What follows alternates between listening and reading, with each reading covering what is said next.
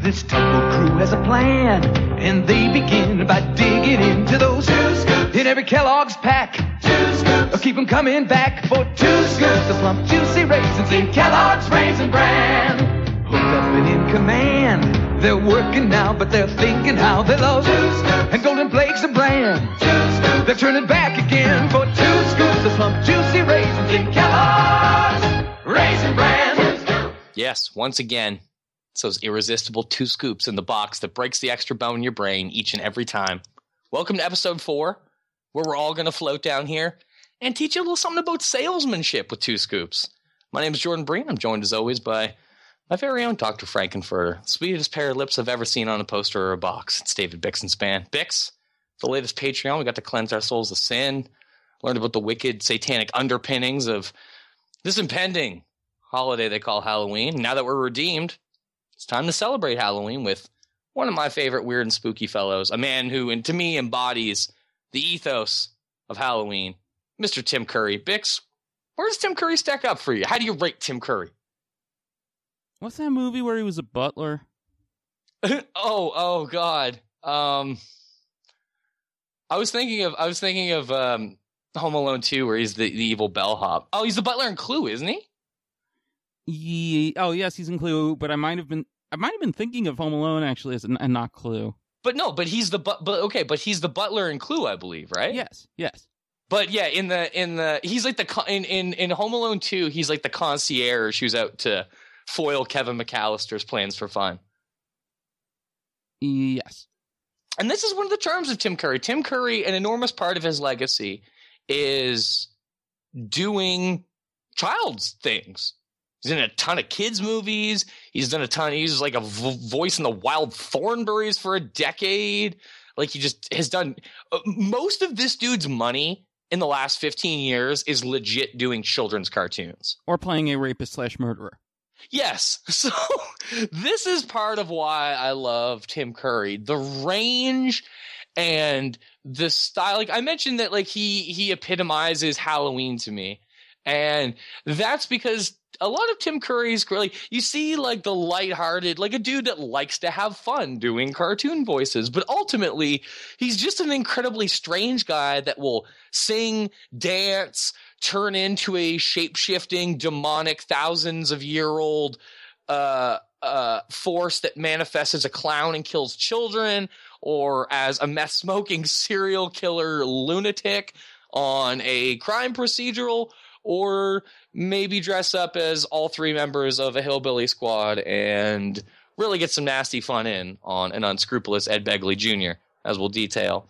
I love Tim Curry. And, you know, I think for me at least, amongst the canon we have in this episode of 2 Scoops, I think I've contained like my favorite Tim Curry performances.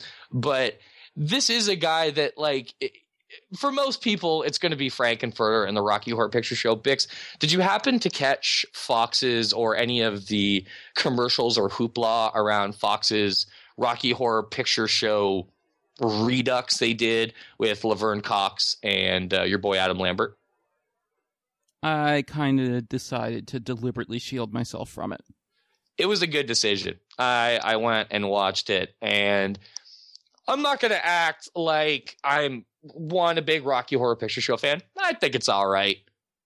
You know, I know the time warp dance, but I don't want to do it, sort of thing.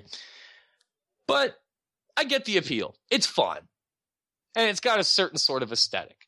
And I'm not going to act like I'm drag king of the world and like I know everything there is to know about camp and signaling. But watching a Rocky Horror Picture Show redux like Fox put on, even if they got Tim Curry into it as the narrator now that he's wheelchair bound due to a stroke, which is another reason that I wanted to get this. I don't want to have to do it when he's dead and shed a tear.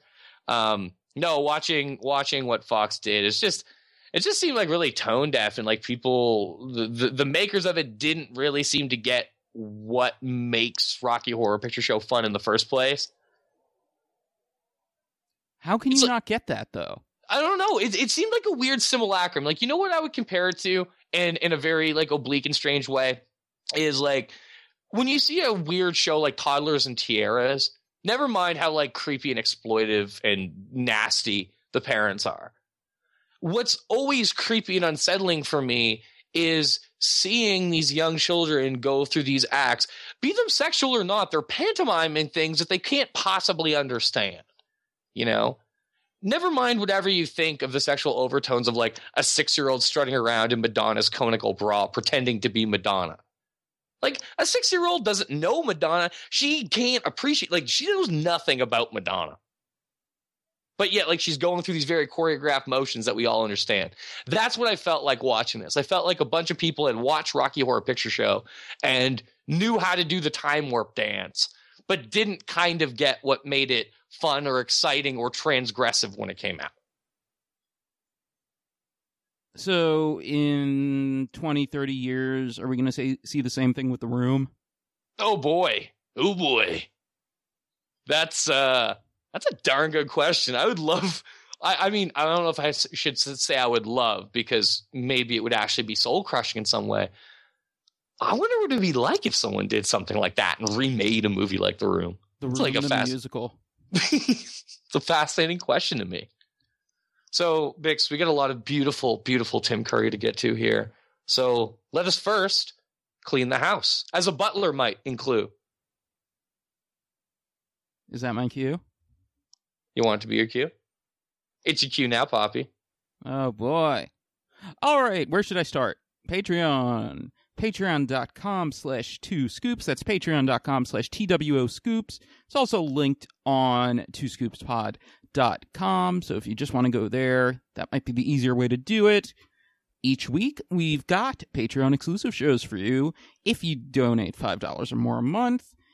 If for whatever reason you don't want that exclusive content, but you still want to be into everything, $1 or more a month gets you a thank you on this show, as well as access to the patrons only chat room on Slack.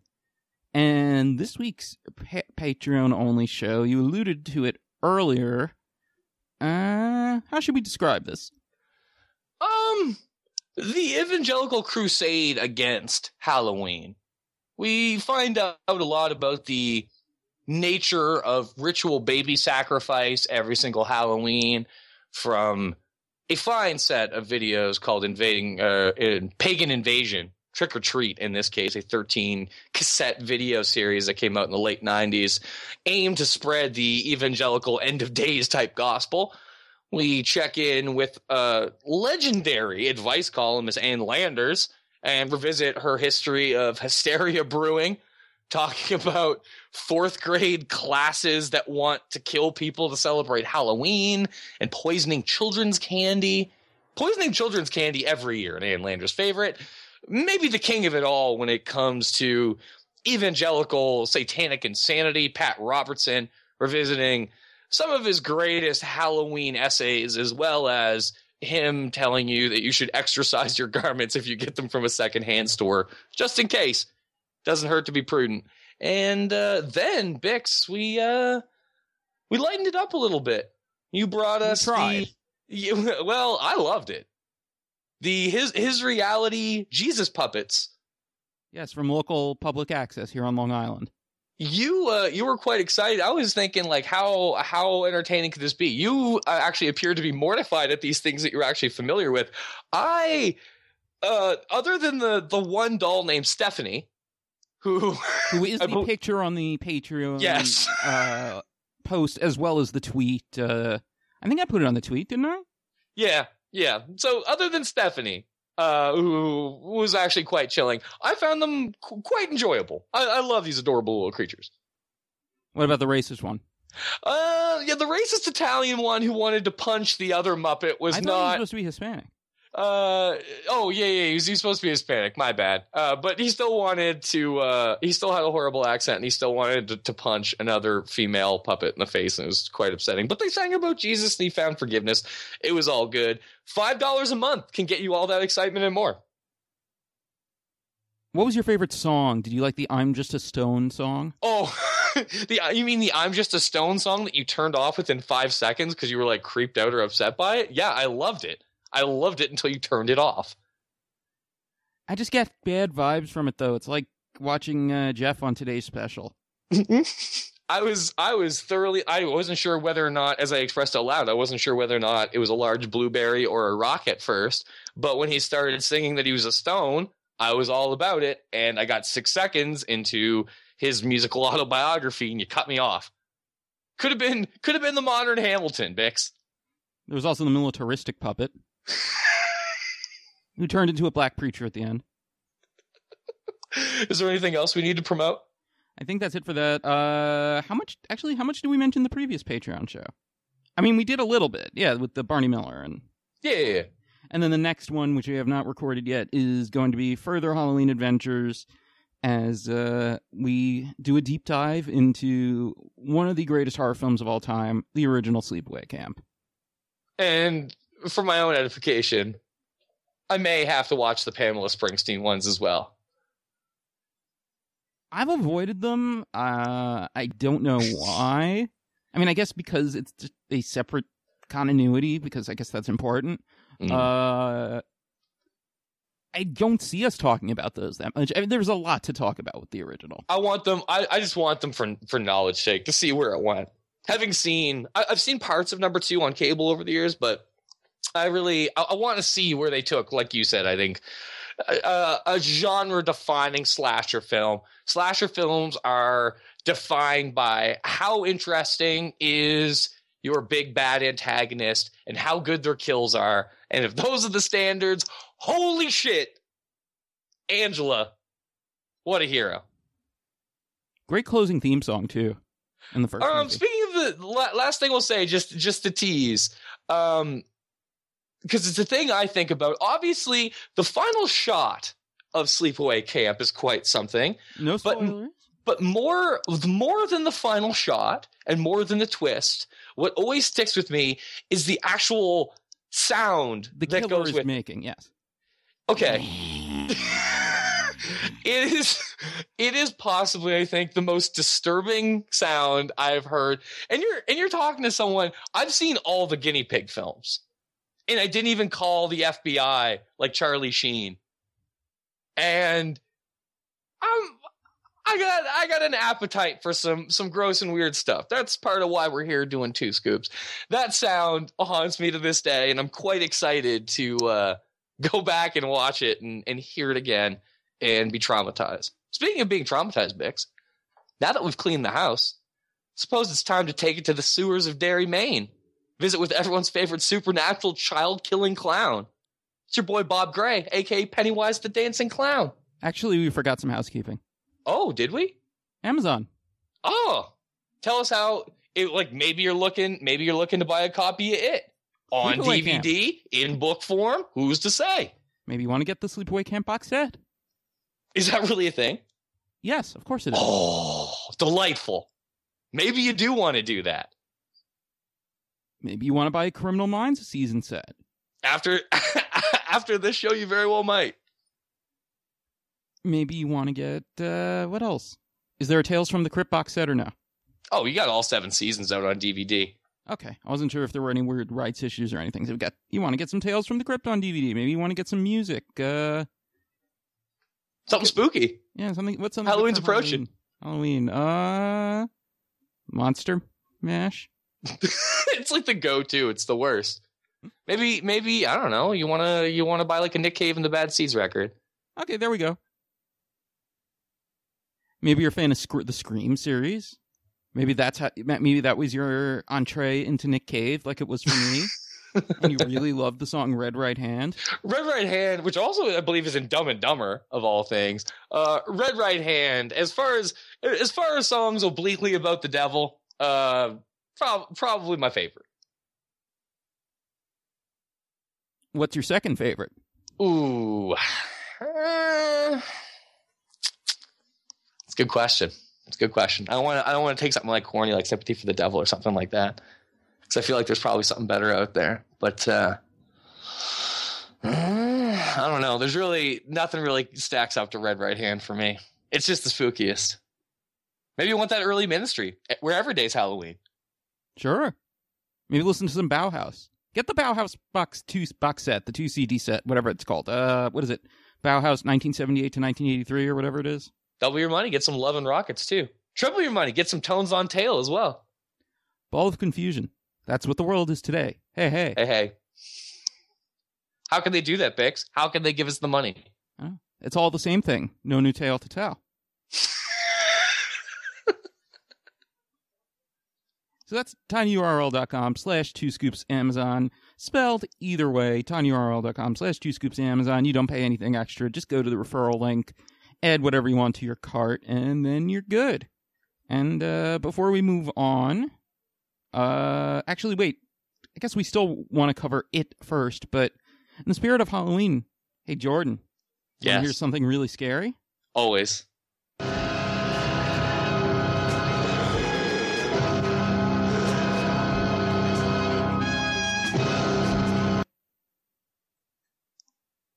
I loved it. You got me pumped. More than anything. I mean, it's still.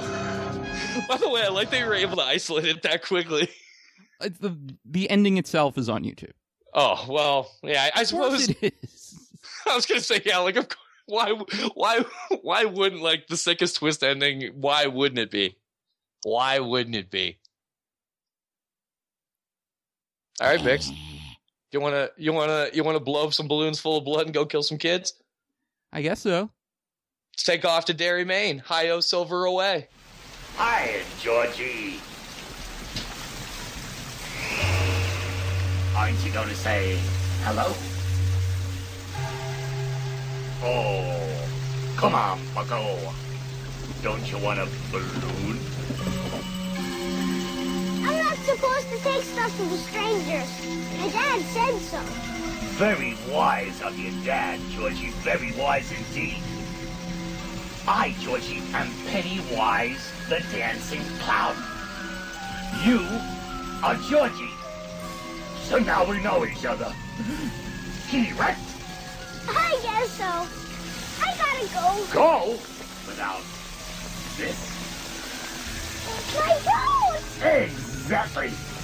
Go on, kiddo. Take it. Oh. You want it, don't you, Georgie? Oh, of course you do. And there's cotton candy and rides and all sorts of surprises down here. And balloons, too. All colors. Do they float? Oh, yes. They float, Georgie. They float. And when you're down here with me, you float too! If we're going to talk about Tim Curry in any sort of context, let alone a Halloween context, goes without saying that top of the bill, we're going to end up getting to the 2-part miniseries that aired in, I believe, 1990, if I'm not mistaken. The adaptation of Stephen King's It, in which, for my money, I think we get a redefinition of what it means to be scared of clowns. As far as I know, yes, John Wayne Gacy was years prior and the like. But we're in a world now, Bix, where literally Stephen King had to come out because of this weird world we live in, where people on both sides of the Atlantic have taken to dressing up like clowns and harassing people in the darkness and menacing them and just trying to be weird, spooky people. This has become so pervasive that Stephen King feels some ownership over this problem and has to tell people in a public statement to chill out. I mean, could Tim Curry own this role in this film, which is not really that good, any harder? I have never actually seen the whole thing. How dare you? I told you this before we started. I know, but I'm still saying, how dare you? It doesn't change. For that, how dare you? I'm going to tell the world that you said "awesome possum" when we started recording. I always say "awesome possum." You can isolate it and you can put it on the soundboard. Say it right now in the awesome same tone possum. of voice. No, in the same tone of voice. Awesome possum. A little more je ne sais quoi. That's all you get for now. I make no apologies. You should, on the other hand.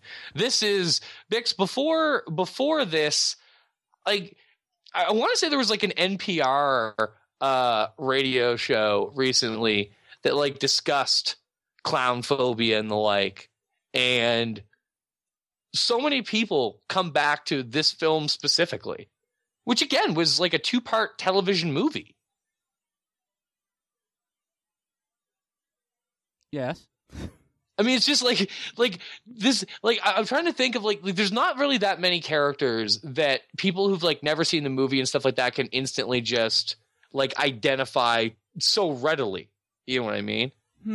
Like, I don't feel like the kinds of people, like, I feel like there's an enormous amount of people that aren't just even scared of clowns in the broad sense, but very much are scared of Tim Curry's depiction of Pennywise the Clown, despite never having seen it.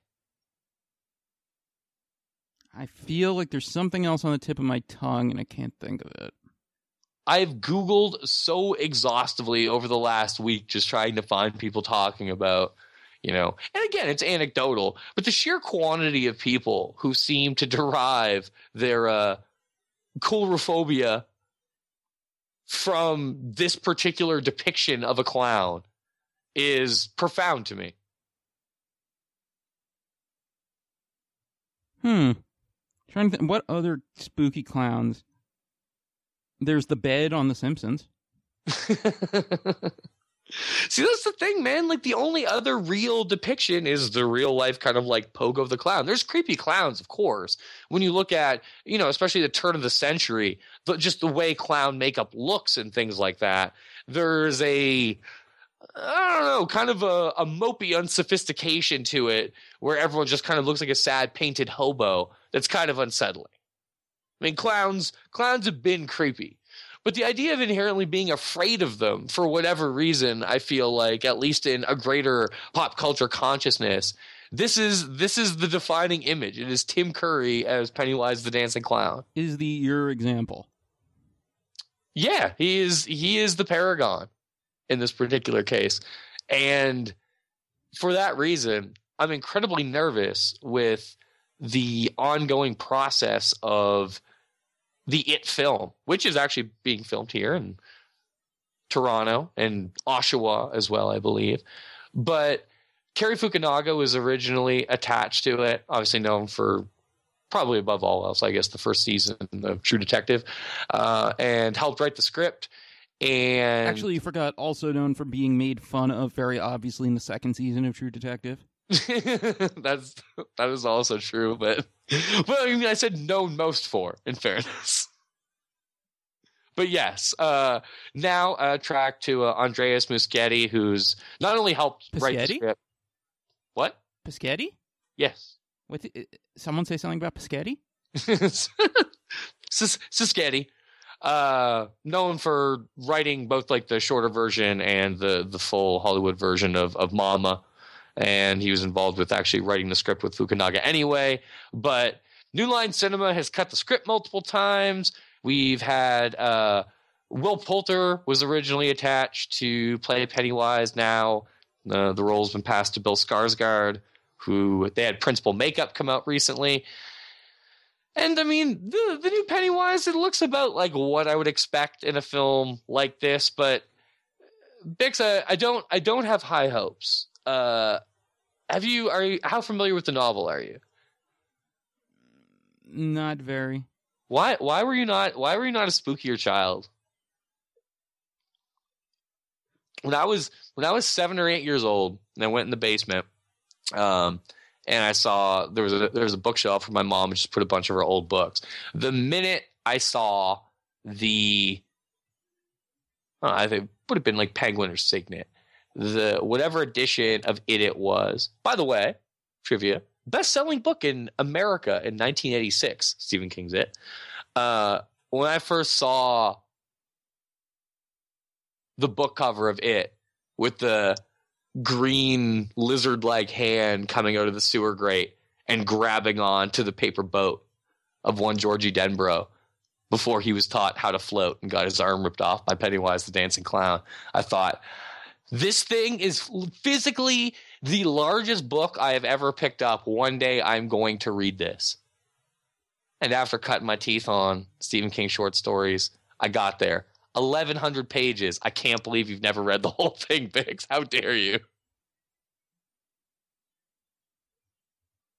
I'm going to say something, and I'm trying to figure out if somehow people were interpreted as me being some kind of dullard. I'm fascinated to hear what you're going to say now. In, like, my teen years into adulthood, I kind of gave up on reading fiction. Oh no, I don't think like that. I actually think that's a legitimate point of view that I can back up. Okay. I feel where you're coming from with some people be like, oh, where's your imagination, David Bixenspan? But no, I think that's a legitimate thing. I think there's still always like a value in particular fiction, but no, I don't.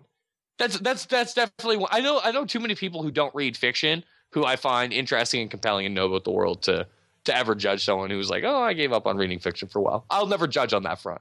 The last time I actually read a book was when I read something that we talked about privately the other night, which is The Fixer by, what's his face, Bernard Malamud, I believe. Mm-hmm. Which has a section in its various tales of Jewish blood libel and all that about how Yaakov, the main character, it becomes an issue whether or not he menstruates, as Jewish men are known to do. I was so thoroughly unaware of this. Like, you gave me such a history lesson on one of the most insane and just bizarrely racist things that I was completely historically unaware of. The idea of the Jewish penile tampon. Well, right. That in the book it said that there was also a special, like, I think metal tampon like device that was specially designed to fit Jewish penises. Oh boy. Now there's a movie of The Fixer as well, which I have never seen. Well, sounds like something we're going to have to watch someday. Do you think they have about the Jewish menstruation and the Jewish male menstruation in there? Well, okay, that's actually a provocative thing that I want to bring up with it too, because I'm always interested when some sort of source material is adapted that maybe has one part which is non-essential but pretty provocative. And for anyone who's ever read it, you know exactly what I'm about to say. So for those unaware, it is the story of once upon a time, thousands of years ago, an asteroid came down, and no, I'm not shitting. An asteroid came down, and it buried a deep, demonic, malevolent force in our ground. Very, in Stephen King fashion, very Lovecraftian. So this thing lies dormant until the early 18th century, where it emerges from the grounds of Derry, Maine. And every 28 to 30 years, this demonic spirit takes the form of a middle-aged man named Bob Gray, who also masquerades as Pennywise, the dancing clown. It is not a middle-aged man or a dancing clown, but it is in fact a supernatural creature from a dimension we can't even imagine, called the Deadlights. Although the truest form that a human identifies it as is a giant female spider-type creature, the actual true form of it is a series of bending, whirring orange lights that either kill you or drive you positively insane. It rises every 30 years. It takes the form of whatever you fear most, and it kills you. More specifically, it kills children. It kills children because children are easier to scare. As the monster says itself, I believe it's described in the book as it's easier to marinate the meat. Children are easier to scare. They die in more horror and trauma. They're all the better as victims. A group in Derry, Maine, a group called the Losers Club, they're tormented by it as children in 1957 and 1958. I'm going to be honest. Yes. Up to that point, everything you said to me so far sounded like it could be part of, like, a weird anti-Semitic, like, Protocols of the Elders of Zion type of thing, or a movie about, like, weird blood libels and stuff like that. It's, like, dude, I it's hear true. some And symmetry with The Fixer. And you know what? It honestly, it doesn't surprise, because when I mentioned the asteroid thing right off the top, I mean, there's no getting around it. Like, in no way do I think Stephen King is like an anti-Semite, or like his writing reflects that, but he is still a massive H.P. Lovecraft fan who was, oh boy, very much an anti-Semite. So I think there are some kind of entrenched like horror devices and science fiction devices and like devices of this kind of writing that kind of like share that sort of symmetry. I think you're completely on point. So it torments a group called the Losers Club in 1957 and 58, and eventually they overcome it. But as adults, they are forced to come back and confront it once again when they realize that the true nature of it is that it rises every 28 to 30 years. So in the book, Stephen King has talked about this in the past and kind of tacitly admitting he would have written it differently. There is in the Losers Club, there is one female, Beverly Marsh, and when they defeat it as children in 1958, she basically decides at 11 years old that the best way for them to consecrate this bond and remember this moment and keep their promise to keep Derry, Maine safe is for all 6 of her male friends to de-virginize her one after the other. That's it. I'm out.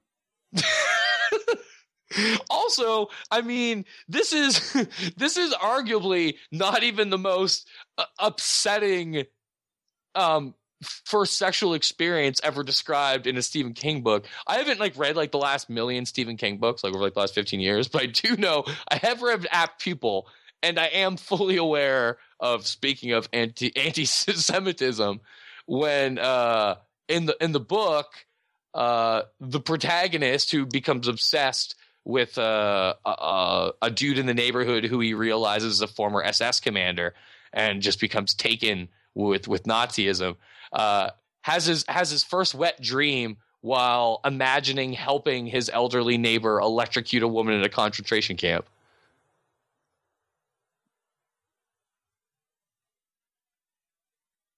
You still in or what, baby? So how about that Criminal Minds?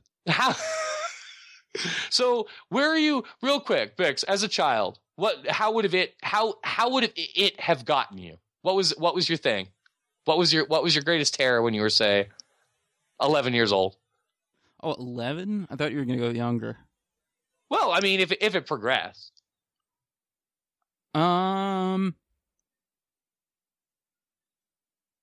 Awkward moments of confusion and jealousy on sitcoms. Dude, that is like the most. That's the most kind of like that resounds with me so hard, because I can't like that, like literally I would have never said that in a million years. Like that never would have come to mind. And yet if I think of it in all sincerity, that's what might have crippled me most at 11 years old too. Dude, I literally would watch things, and when it got to that moment of, I always call it embarrassed sympathy, I would like cringe and change the channel. Yeah. Same here. That's like, I know other people understand, like obviously people are listening to this and understand exactly what we're talking about, but to know they're calling us pussies. It's not about being like, to me that's not about, it's not about sort of anything to do with masculinity or your T level. It's just there's some kinds of accidents that even if you know that you're watching a pantomime of these things and then being played out for your entertainment, some things are just so legitimately cringeworthy that you want to look away. If you're in person, you see a cringeworthy moment, no one leans in, opens their eyes. Wait, is Zach trying to make Kelly jealous? With Screech's cousin? Oh no. I think Saved by the Bell is too corny to make me cringe, but you know what show makes me cringe a lot in like when I think about it in hindsight, and I don't know why. I don't know if it would today. Home Improvement. Well, it's like a there's lot of defining reasons for it to make you cringe. I don't know if it's yeah, what you're talking about. when I think about Home Improvement, I think like multiple times an episode, either the nature of the situation or the dialogue would be cringy enough that I would have to turn away for several seconds at a time. That sounds right from my recollection too. And also the Patricia Richardson character, like, I don't know if it's the writing or her performance. I mean, I think a lot of it's her performance. When she gets angry at Tim Allen's character, Yes. there is so much more like unbridled rage in her voice than your average sitcom couple argument that it's uncomfortable to watch.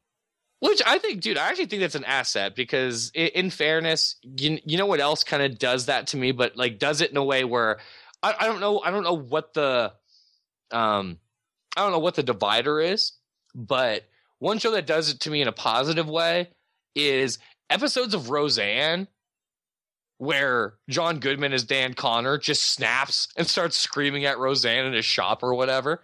Sure, but that's how it's written, whereas I'm No, not sure if but at the same time, like I think John Goodman, like, you know, and I think it's just a testament to him as a great actor, as we found out over the years. He's much more than like just a TV dad in flannel.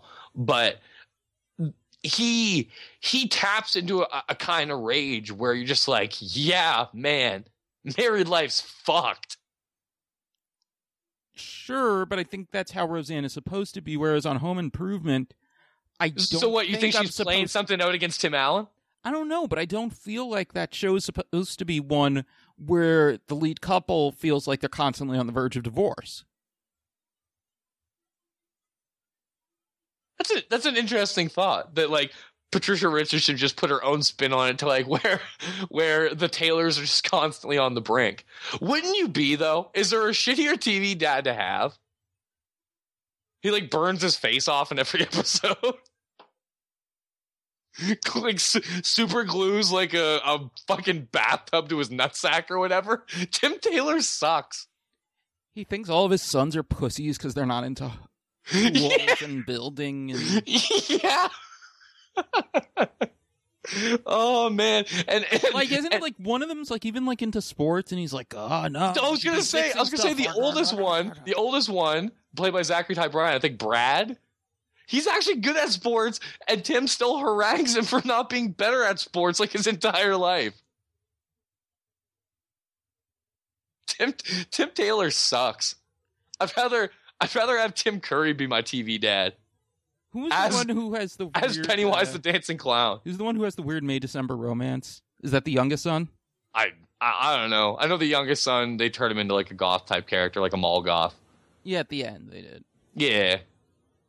And Jonathan Taylor Thomas gets cancer, but like doesn't or something. We might need to deep dive on Home Improvement at some point. Yeah, doesn't he get like thyroid cancer or something at the end of the series? I don't know. Give me your best Tim the Toolman, Bix, and then we can talk about Criminal Minds. All right. Promise fulfilled. I'm a man of my words. We take it from the sewers of Derry, Maine, all the way over to the fine city of Los Angeles, where the Prince of Darkness is looming. The Prince of Darkness? Darkness. The Prince of Darkness is looming over on primetime network television, smoking methamphetamine, rolling around inveterately in his RV, and killing people during the rolling blackouts of Los Angeles. Oh boy, it's Criminal Minds. Look, I told you guys I was just holding it for somebody else. What do you think, we're a bunch of idiots? You want us to believe that you're all of a sudden in the marijuana storage business? Is this your dope or not? The truth. All right, it's mine. I came to pick it up after the basketball game, and I was going to take it to a party. Well, now you're a supplier. No, Dad, a lot of kids bring stuff. What is it, a potluck?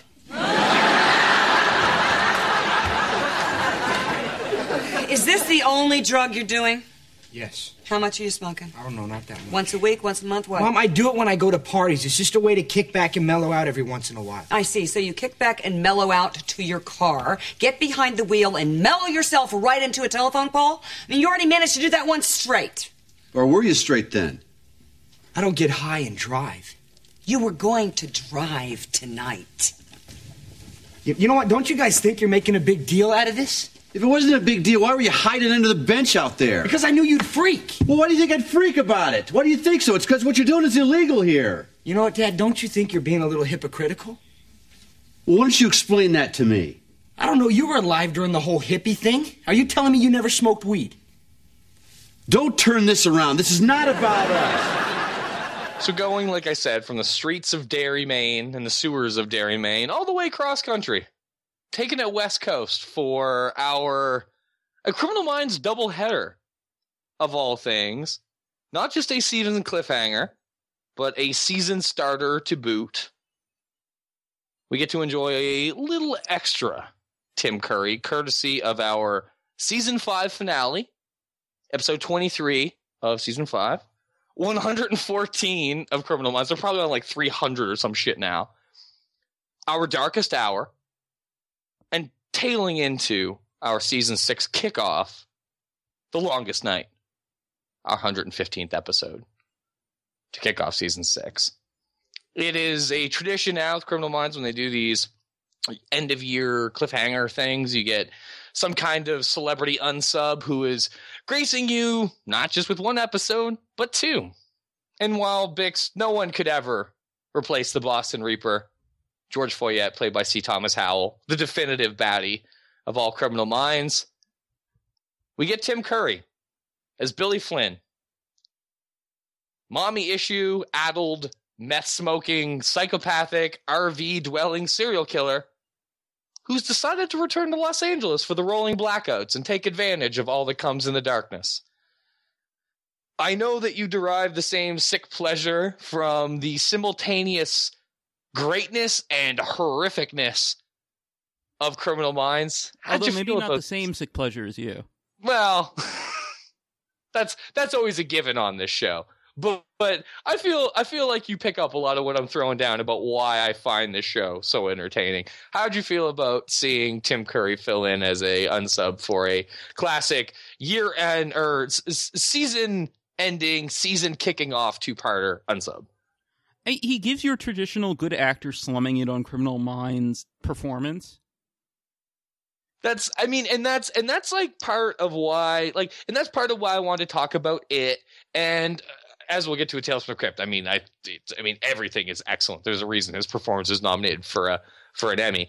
But to me, like this and it, like the reason, like I brought up it, like that's to me like a pop cult. Like he makes Pennywise the clown not just the clown that people fear, and inspires a world where like literally people are now dressing up as clowns and going and trying to stop traffic in the dead of night in the blackened streets of America and Britain, which is bananas. This is in part inspired by the kind of clown phobia that Tim Curry spawned by owning Pennywise so hard. And on a smaller scale here, you have, especially for a season finale, for a season kickoff, when you look at some of the other two-parters that they've done, I think exceptionally weak-ass, stupid writing. And he still just owns it so hard. Tim Curry can just make you believe and suspend disbelief. For such a badly written character and such a badly written episode of such a badly written and ghoulish, awful television show, it really is quite good here.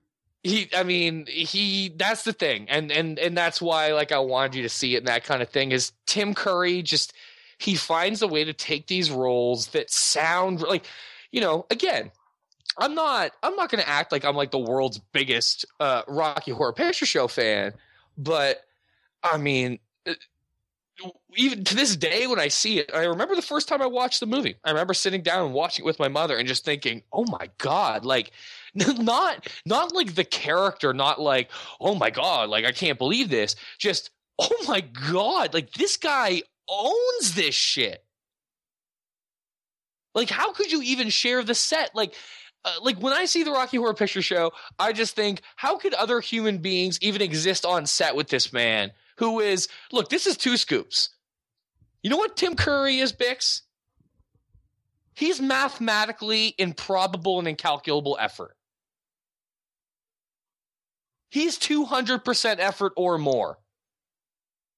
He just dominates these roles to a point where they transcend how silly the actual topic matter might be. Even if the writing itself is impossibly weak, like it is these two Criminal Minds episodes. Now, Criminal Minds, is there any way to really just explain just how bad it was, or is, or however you want to put it, other than to read what Mandy Patinkin said about it to New York Magazine?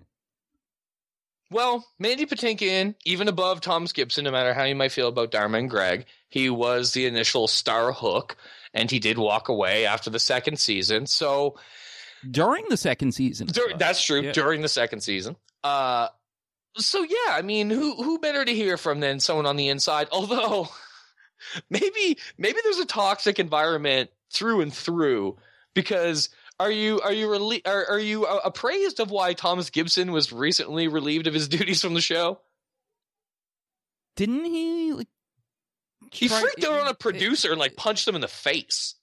Yeah, I was trying to remember what the specific act of violence was. Yeah, he just punched one of the producers in the face, and I want to say that he actually had a producer credit at this point in time on the show or something like that. Yeah, I would think so. I would think him and Montaigne both did. Yeah,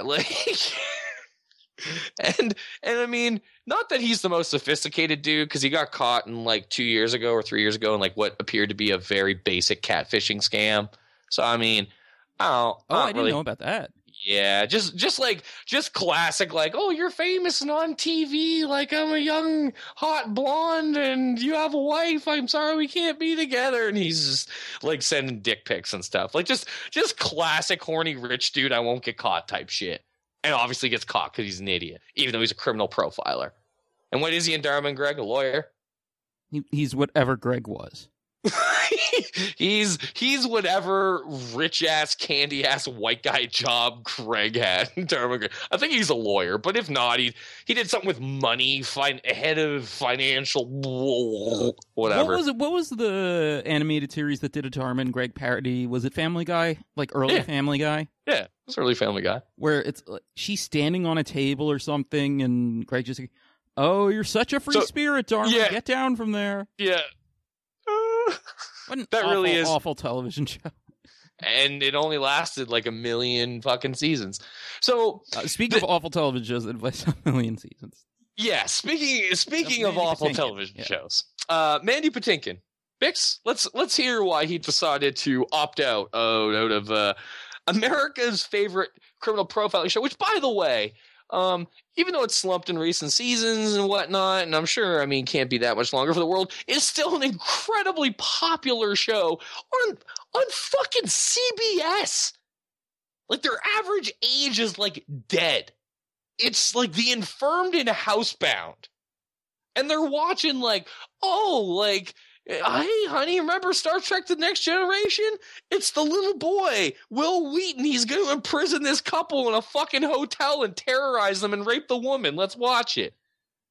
On that note, Patinkin only recently began opening up in interviews about that departure, talking about Criminal Minds. That departure. The biggest public mistake I ever made was that I chose to do Criminal Minds in the first place. He says, I thought it was something very different. I never thought they were going to kill and rape all these women every night, every day, week after week, year after year. It was very destructive to my soul and my personality. After that, I didn't think I would get to work in television again. And then he explains how he feels Homeland is different, being that it has violence and blah, blah, blah, saying, I'm not making a judgment on the taste of people who watch crime procedurals, but I'm concerned about the effect it has. Audiences all over the world use this programming as their bedtime story. This isn't what you need to be dreaming about. A show like Homeland is the antidote because it asks why there's a need for violence in the first place, which I don't know if he's completely characterizing Homeland properly, but it's close enough. And what he's talking about with Criminal Minds, though, he's not wrong, because I haven't been watching it much lately. I'd seen a good bit of the show in reruns and stuff. The thing that's really striking is just how weirdly cavalier the show is about both the victims in general and if the victims are sexually assaulted. I mean, it's every kind of trauma and abuse that, it's like, that's the thing is, to me, Criminal Minds is, first of all, it illustrates to me, like, one of the reasons why you still want to watch it, even if you're like you and me and appreciate how shit this show is and just how truly craven it is at times. Even if you appreciate these things, you still see the elements of potential greatness. You still see certain sorts of concepts. And as we'll talk about with these episodes, the use of music, like these 2 Tim Curry episodes. The opening shot of the first episode is kind of like almost like a Super 8 film version of what would be Tim Curry's character, Billy Flynn's riding his RV back into Los Angeles. You see him cross through the Grand Canyon and go through Reno, all while it plays, of all songs. Speaking of things that you might want to go on Amazon and buy to get spooky, especially because he's got a new album out, Leonard Cohen's I'm Your Man, which is my favorite Leonard Cohen song, and frankly, like a song that nicely, I think, constitutes Beautifully Haunting. At the end of the day, it is a love song, but it is a truly disconcerting and weird one, to say the least. And then ultimately, you see him enter the city and get to work. You see things like this, and you understand why, like that there is merit to the show, but you see how far they miss the mark, I think, responding, and we've talked about this before, like leading up to this, I think kind of responding to their early audience and manicuring the show into what they thought maybe the internet wanted to see. Well, the first season, especially the early part of the first season, is a different show. It's not substantially different. It's not like the giant transformation some other shows would make in finding themselves, but it's not as weird and ghastly and ghoulish and prurient as the show became. No, and there's something to be said for just doing it over and over again for a network. You know, if this was like every time I see this show and see a half decent episode, all I think is, what if this was premium cable? What if we did kind of like, you know, the True Detective thing, and you took like one unsub and strung it out for a season? Or hell, even Dexter, which is more or less what they did with, you know, killings thrown in throughout. But because it's like a 23, 24 episode a season thing, it's just, yeah, like, and you can tell, like you said, because it becomes this kind of like rote, like paint by number sort of system, where they're just at this point trying to hinge like what weird thing or delusion or obsession can we give this unsub to make this episode different in some way. The actual overwhelming trauma of what they're attempting to describe is completely dismissed. Right. It's like, oh, did he rape her? Yeah. Well, let's use that to try to figure out why he's killing these people. Yeah, so this particular 2 episodes, we get some rape, but we stop short, fortunately, of Tim Curry having to rape any children. Instead, oh, good.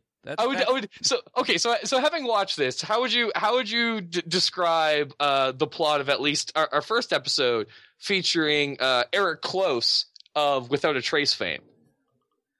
Okay, so Eric Close, Martin from Without a Trace, and I'm trying to think, what else has he even been on? And also, don't forget Robert Dabbey's there too. Yep, playing his police partner. Yeah, because you needed to raid other similarly awful and ghoulish procedurals for these people, and they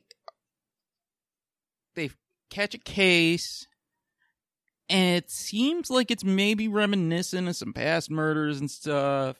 And meanwhile, Eric Close is very haunted by his parents' death in a car accident when he was a child. And this is something that's thrown out there because, hey, I guess it could be important later, but probably not, even though he's clearly a one-off character.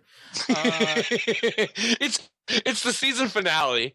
He's a guesto who's famous from another crime procedural. I'm sure he's going to be here for a while.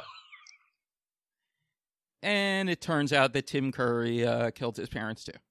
Yes. So the whole setup for this is as Tim Curry. Also, for someone who's like dealing with the fact that he didn't realize that not only were his parents actually murdered, but that his mother was brutally raped as he was in the next room. Yes. He actually deals with it quite well. Yes, he really takes it on the chin and doesn't show any trauma from that whatsoever.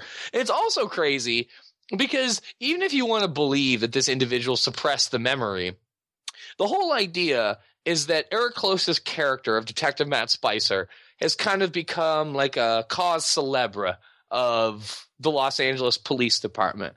They describe him as like I believe supervisory special agent Spencer Reed refers to him as the go-to guy for robbery and homicide in LA's Central New Division, the busiest in LA. So you know what he is? Who? Mark Furman never screwed up at all. That's what this guy is. I love that you added it also adds a different subtext to his tensions with Shamar Moore as Derek Morgan attempts to suss out his real background story. No, because the thing with Mark Furman is that Mark Furman is a legitimately great detective. Yeah. He's just an awful man. Yeah. Yeah. No, 100%. But yeah, that's totally apt. No, but if Mark Furman did not have all of these issues, he would be the star detective of the LAPD back then. Oh, dude, think of what he'd be. Dude, think of what he would be today. No, I'm saying if he had not sued them for making him racist years earlier, he would be the star detective. And again, dude, being that, I think of where this dude would be today. He'd probably be some kind of state official in California or something. Oh, boy. Oh, and Shamar Moore is Derek Morgan. So, poor fucker. The only thing we can really say for this guy is that Shamar Moore is not a great actor. He's a beautiful man who acted on soap operas. Because, dude, have you ever seen a dude more looking he looks like everything a soap opera actor is supposed to be. So he gets the most telegenic man on TV. He is just infinitely telegenic. Also, he had a recent scandal, too, where, apparently, his closest BFF was, bilking money off of him and, embezzling shit from him. So, kind of a credulous guy, too, which makes me like him more. He believes in the good of people.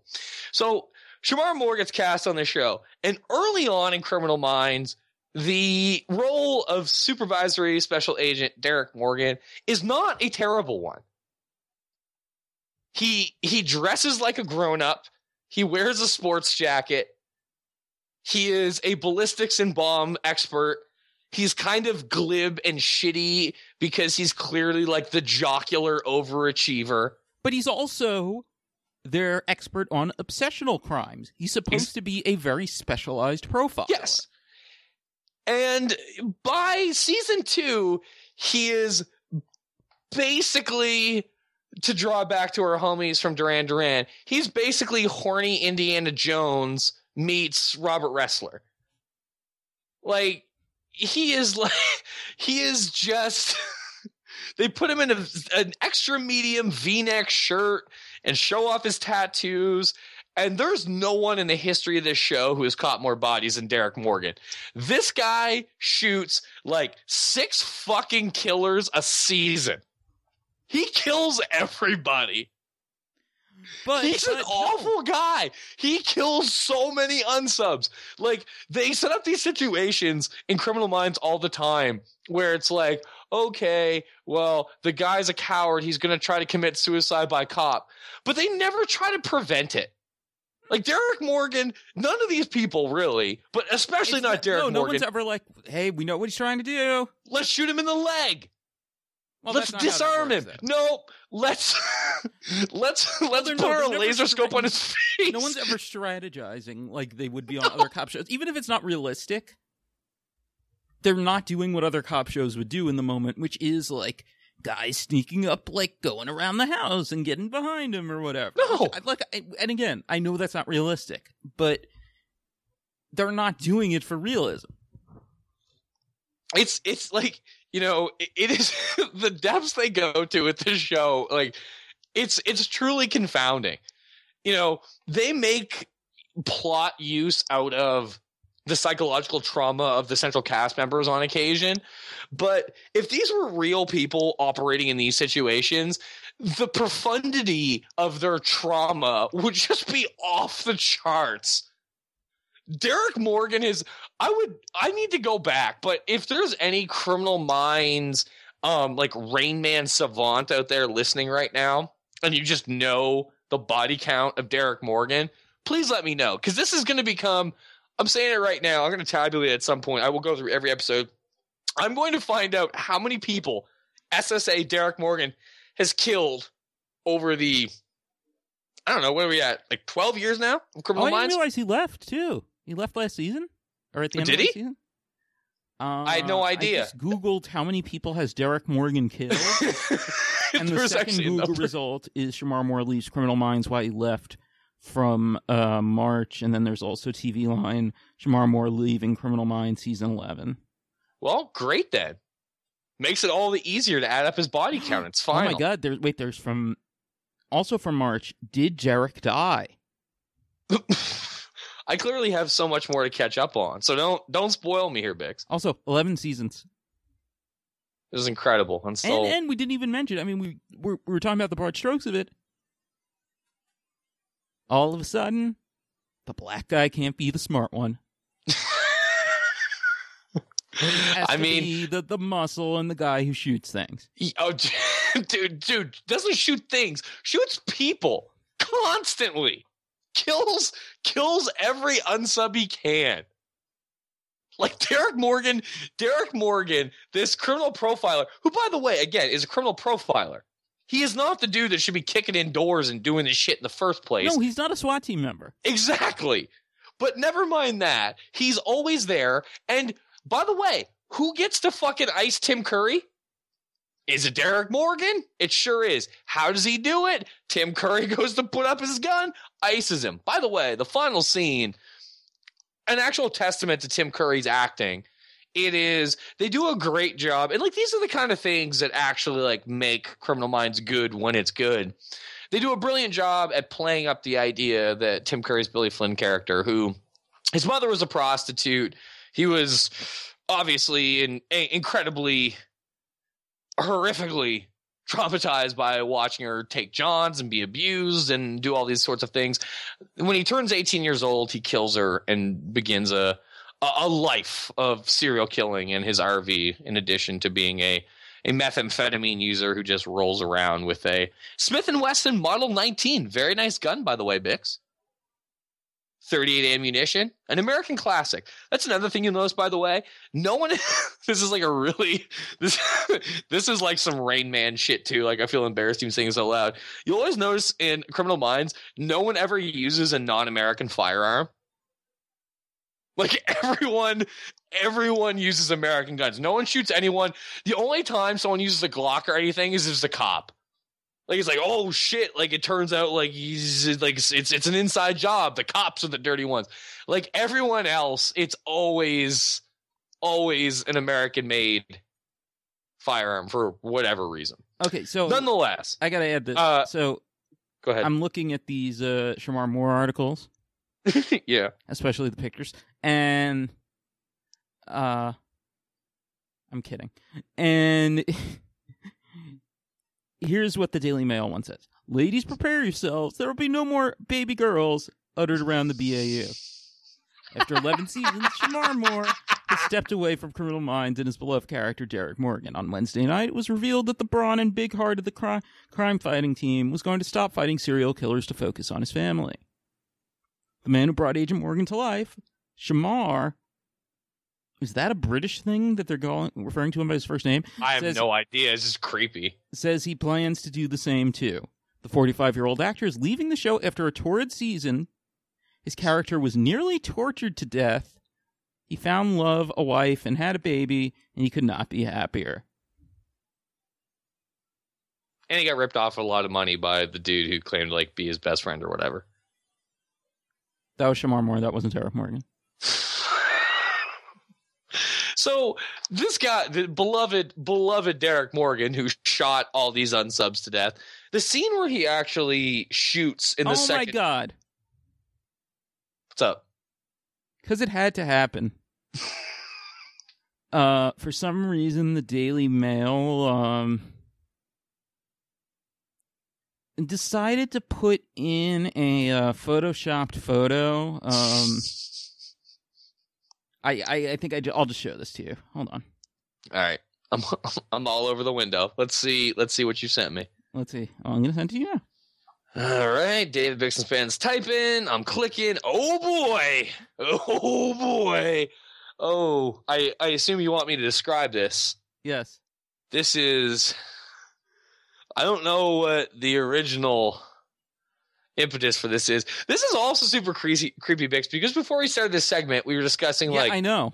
Man, fan fiction's really creepy. I bet Criminal Minds has a lot of horrible fan fiction that's really scary. So this is a picture that appears to be in a Victorian library and is a crude Photoshop of Shamar Moore spooning Criminal Minds co-star Matthew Gray Gubler and kissing his neck while Matthew Gray Gubler reaches around his head. It is positively ghastly. Before the internet, did girls like this and we just didn't know? Like, because the whole, like... This is why we're gonna have to do a whole... This is why we're gonna have to do a whole show on fan fiction. Shows like this, Bix. That's why. I guess I don't know how to answer that, but I'm equally as compelled as you are. So fan fiction aside, the sadness here is that, of course, Shamar Moore gets to shoot Tim Curry to death, but not before Tim Curry. The way the final scene's actually shot, even though it's preposterously dumb, AJ Cook, who's a terrible actress and plays Jennifer Drew, JJ on the show, she is able to, in the second episode, get on like every frequency on the Los Angeles radio waves, and they realize that Tim Curry's character is listening through his radio constantly, both for narcissistic approval, but also to keep abreast of police maneuvers. And they plead to him to let go Detective Matt Spicer's daughter, who he's abducted after shooting him in the head in front of Shamar Moore. When Shamar Moore finally confronts him, they do a brilliant job, I think, they frame him like he's abducted this couple and taped them up, and he has them in their master bedroom and just has them as collateral while he sits on the bed. And he's clearly already very resigned to his fate. He's obviously been broken somehow by Jennifer Drew's decree over the radio. And he starts to wax poetic about his mother and talk about how he feels like he saved her from a life of treachery. And that, you know, when Morgan questions him, really, do you think you've been saving people all this time? Tim Curry laughs. Huh, well, I suppose not.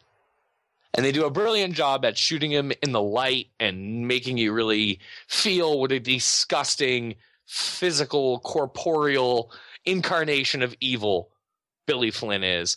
Ultimately, before he decides to raise his gun up and get shot to death by supervisory special agent Derek Morgan, like 25 to 33% of everyone who's ever committed a crime on Criminal Minds. Bix, as usual, Tim Curry goes another level. He transcends the actual subject matter he's involved with. And what does he have to show for it? He gets shot to death by a fucking soap opera star. Now I'm trying to remember, did they find him with their magic computer at all? Or was it more actual police work? Dude, have you seen... Dude, this is a whole episode to itself, fucking Penelope Garcia. You better believe... I took note. The 24.5 minute of the first episode, Garcia has linked all of his crimes together. If you've never seen Criminal Minds, just know none of the characters are even remotely important other than the white girl with the Spanish last name who works on the computer back in Quantico, Virginia. Other than her, they're all expendable. Yeah, they're all just idiots. It's very rare that any of the profilers actually do any profiling. No, I mean, they profile, but they come up with these grandiose guesses, and then they're just like, Garcia, I think we're looking for probably he's a male. He's 18 to 34. He probably played sports in high school. You may consider him a type A personality. He probably has a high-ranking job, like a lawyer or a banker or a movie star or a football player or a car dealership owner or a candlestick maker. And then she's just like, oh, yeah, 1 sec, I'll call you back. And then 5 minutes later, it's like, all right, it's this guy. Here's his address. So I mean, if you've never seen... Is there any police procedural that has ever had less police work done on the show? No, never. Well, I mean, here's the thing. Penelope Garcia does a lot of police work. None of these other people do. No. She theoretically does police work, but she's actually solving the cases by magic. Oh, I mean, she has the internet, man. She's a hacksaw. She's a elite hacksaw.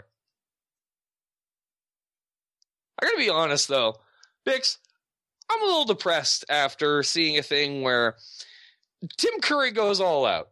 He gives a hell of a performance. Like I said, he transcends the material. And what does he get for it? He gets shot by a soap opera star. Oh, wait. Are you saying that you want to see him maybe come out on top? I'm saying I want to see our boy get a little comeuppance. And frankly, at the end of the day, we talked about it too. It is still defeated. Pennywise the Dancing Clown may rise every 28 to 30 years, but the Losers Club still beat him twice. I would like to see Tim Curry as 3 people, 2 genders, a mother, a father, and a daughter. And if I could see him take revenge on anyone, for whatever reason, I feel like it should be against Ed Begley Jr.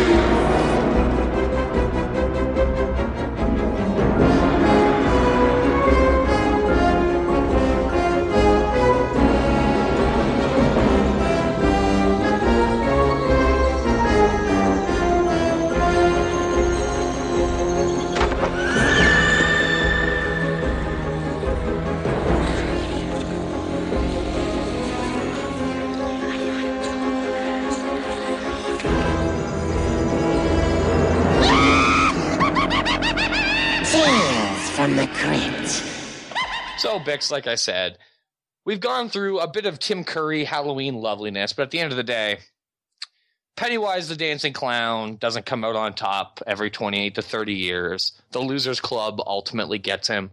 Billy Flynn, sadistic serial killer in his RV, smoking meth, licking his 38 special bullets before he puts them in his 38 snub nose. He doesn't ultimately get the upper hand on the behavioral analysis unit. Are you excited to not just break ground on what I think will be a long-running 2-scoop standard, but see what, to me, is my favorite, my defining Tim Curry role? Rolza. I'm ready for this one. So, for people who listen to me on Sure Dog or whatever and heard me talk about Tales from the Crypt for years and espouse the fact that HBO's Tales from the Crypt is my favorite television show ever. And hell, if you want to go even deeper, you could even consider Tales from the Crypt and the associated EC comic books, be it The Haunt of Fear or whatever, my favorite comic books ever, if you want to consider those like comics proper. This is my jam. This is probably more than anything the television show that joins us here today. Without this, I'm not sure I would be the kind of weird individual that would want to like hook up with you and like rank every junior ADA in Law and Order history. You know what I mean? Kind of. It gives me just a deeper appreciation for the silliness of television. What entertainment's supposed to be all about. It's the right level of horror and schlock. I love everything about it. And who better to give a defining performance than Tim Curry? I can't say that this is my favorite Tales from the Crypt episode. I think like most people who've seen Tales from the Crypt, whether you've only seen a couple episodes or whether you've obsessively seen all 93 of the HBO episodes plus the 2 movies plus Ritual, which isn't quite an official movie but is still kind of, but you've probably seen it anyway if you love the show. Even if you've seen all that, most people's favorite episode tends to be the all-time second episode, And All Through the House, famous for not just Robert Zemeckis directing, but his late wife, R.I.P. Mary Ellen Trainor, starring as the lead character who is terrified by a psychotic Santa Claus mental escapee with an axe, which is also depicted in the actual Tales from the Crypt Hammer film from 1972 with Joan Crawford in the Mary Ellen Trainor role. When we get to when we get to Christmas, as we're doing holidays, we'll get there, Bix, because it's really my only Christmas tradition, that and A Christmas Story. But this is probably my second favorite episode. There's a reason that Tim Curry was nominated for an Emmy for Best Guest Actor in a Dramatic Appearance or in a Dramatic Series for this. We're about to watch Death of Some Salesmen. And also, it dovetails and rubs elbows nicely with some of our Two Scoopsers, because this is not unlike the Tim Curry episode we talked about. You know, Tim Curry, we talked about with Criminal Minds, bookended season 5 and 6. This is the season 5 kickoff of Tales from the Crypt. So on October 2nd, 1993, they would have aired 3 episodes. The episode that immediately would have followed this, As Ye Sow, which is directed by Kyle MacLachlan of Twin Peaks fame, not only stars Patsy Kensit and Hector Elizondo, do you know who else it stars, Bix? And who gives an incredible performance in episode 2, season 5 of Tales from the Crypt? It's your boy Sam Waterston. Explain. Do tell. What's he got going for him in this one? He is so Hector Elizondo of Chicago Hope. Is that right? Right, he was on Chicago Hope. That was his thing. Yes, I don't know where you put extraneous vowels in his name or why you put extraneous vowels in his name, but you just did. Elizondo? What is the actual spelling? It's Elizondo. Elizondo. My bad. Well, Chicago Hope and also the original Taking of Pelham 1, 2, 3. So he stars alongside former Liam Gallagher wife of Oasis, Patsy Kensit, British it girl and model. So the whole idea is that Hector Elizondo he marries Patsy Kensit, and they're quite religious. He's Irish, he's Puerto Rican, he's got that hot blood. You know how it is when you got that extra bone in your head, Bix. And he suspects that he might be cheating on him. So he goes to a kind of shady private investigator played by Sam Waterston, who leads him to believe that, in fact, his wife is cheating on him. And at the end of the day, it turns out that old Jack McCoy might not really be a swell guy. He might actually be a swindler who is, unfortunately, duped Hector Elizondo into killing his wife unwittingly. And doesn't give a shit and just takes off with his money. Your wife's risking people's lives. Also on that night. I'm sorry, that was terrible. Not at all. You got that Tim the Toolman Taylor in earlier. Don't turn back on yourself now, Bix. Also in this particular night, you get a threesome on October 2nd, 1993. That's the way Tales from the Crypt always kicked off on HBO. 3 episodes on the road to start the season.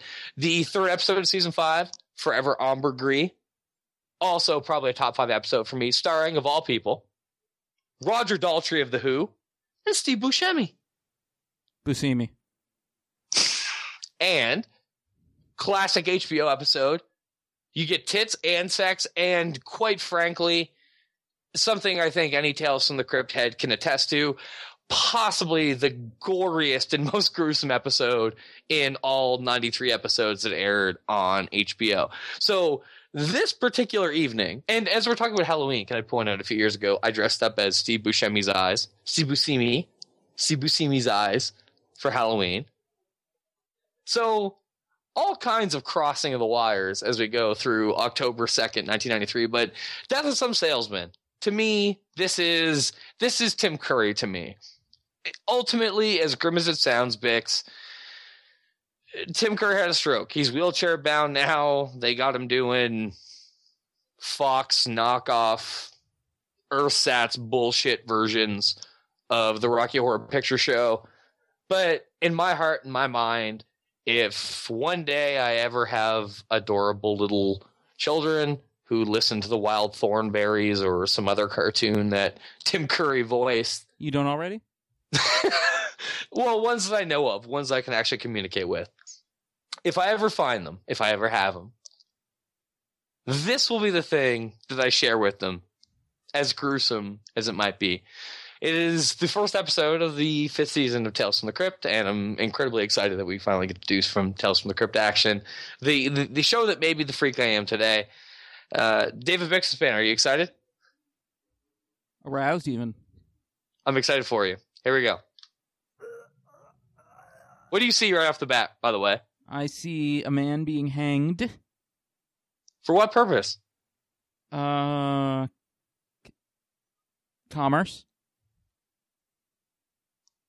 If you're watching an episode of Tales from the Crypt, you know, as good as the episode might be, you're really in there for the bookends. You want those interstitials. You want those bumpers on either side of the story with the Crypt Keeper. Van Snowden's puppetry work, as far as I'm concerned, once they get to late season 2 and go to the full-scale puppet, early in season 1, early in season 2, they have a much smaller Crypt Keeper puppet. When they go to the full Crypt Keeper puppet that takes like 8 puppeteers to control, and they're able to combine stuff like this, oh boy, this is magic. So the whole idea of this story, Death of Some Salesman, it's originally adapted from the Haunt of Fear EC comic book, edition 15, September-October 1952, one of 4 stories in that particular comic. And frankly, as a kid that loved this show, I came to accept that when they went through the credits and you saw that the EC comic they were crediting was the Haunt of Fear, you knew, oh boy, we're in for a banger. We know this is going to be some gruesome shit. I was excited. So this particular story adapted from obviously a comic book story in the 1950s. And so in our opening scene here, we have the Crypt Keeper doing his crypt-laden interstitial, but with chyrons on the screen promoting the Home Chopping Network. And we're about to get, I think, one of the best Crypt Keeper opening scenes ever, because you get so many rapid-fire Crypt Keeper-esque puns. Well, kiddies, I'm afraid our designer hanger offer has expired. Would somebody please get Mr. De La Renta out of here? Next up on the Home Chopping Network, it's time for the Crypt Keeper's Fashion Boutique. Today we're featuring my full line of Après-Vie death care products. We've got everything from face scream to mascara. Try some. It's the best thing you can do for demise. Don't act like you don't love this, Bix. He is cut up. Exactly. Also, I love the wig that the Crypt Keeper is wearing here, and the mustard yellow sports coat. Everything. As if he is broadcasting sports ball in the 1970s. By the time they get to season 3, the Crypt Keeper bumpers before and out of the episode, even if you watch an abysmal episode, even if it's one of your least favorites, there's always the chance that the Crypt Keeper interstitials might save it, whether he's dressed up like he's running for president, hawking wares on the Home Chopping Network, whether he's dressed up like a quarterback, whether he's dressed up like an airline attendant. The Crypt Keeper interstitial scenes are so batshit insane that they could possibly save even the lamest of Tales from the Crypt episodes. We continue. Or maybe I could interest you in tonight's special. Please do. It's a tasteless tidbit about a traveling cemetery plot salesman who's about to make a grave mistake. I call it Death of some salesman. Short synopsis. Your boy Ed Begley Jr., who would go on to double as Larry David, Seinfeld founder, in the future. Ed Begley Jr. is an unscrupulous... Wait, what do you mean go on to double as Larry David? Well, I mean, he played Larry David in a movie about Larry David. He did? Yeah, didn't he? What movie? Have you... Hang on, let's look this up. I've definitely seen this movie on cable where he plays... Ed Begley, Larry David.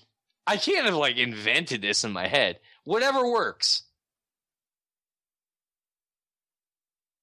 Whatever Works is a 2009 American comedy film directed and written by Woody Allen, starring Larry David, Evan Rachel Wood, Patricia Clarkson, I mentioned earlier, incredibly, Ed Begley Jr., Michael McKean, No, and we Henry talked Cavill. about Patricia Richardson earlier, not Patricia Clarkson. Oh, my bad. How dare you? How dare you insult Patricia Clarkson like that? Whatever.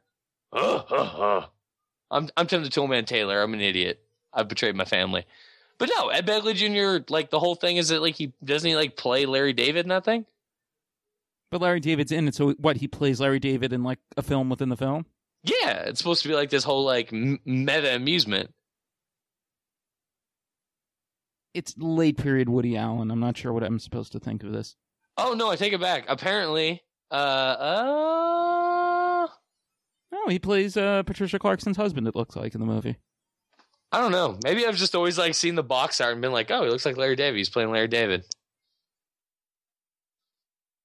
What is wrong with you? I don't know. The extra bone in my head's been broken so many times from already doing this show. I feel like this show is going to be the ultimate undoing of both of us. We'll watch so much bizarre media and say so many insane things to one another that will tear one another down to our very atomic cores. All right, let's get back to this. So, Ed Begley Jr., unscrupulous cemetery plot salesman, basically looks up funerals across the good old US of A and attempts to hound these people for money in classic fraud schemes. Unfortunately, he's about to meet a family of financially endowed but commercially scrupulous hillbillies who all happen to be played by our Lord and Savior, Mr. Tim Curry. So we open as Tim Curry is circling his funerals for the day. You mean Ed Begley is? Ed Begley, looking for his funerals of the day, looking for people to possibly hit up, extort, and defraud, as there's a beautiful woman behind him in his hotel room.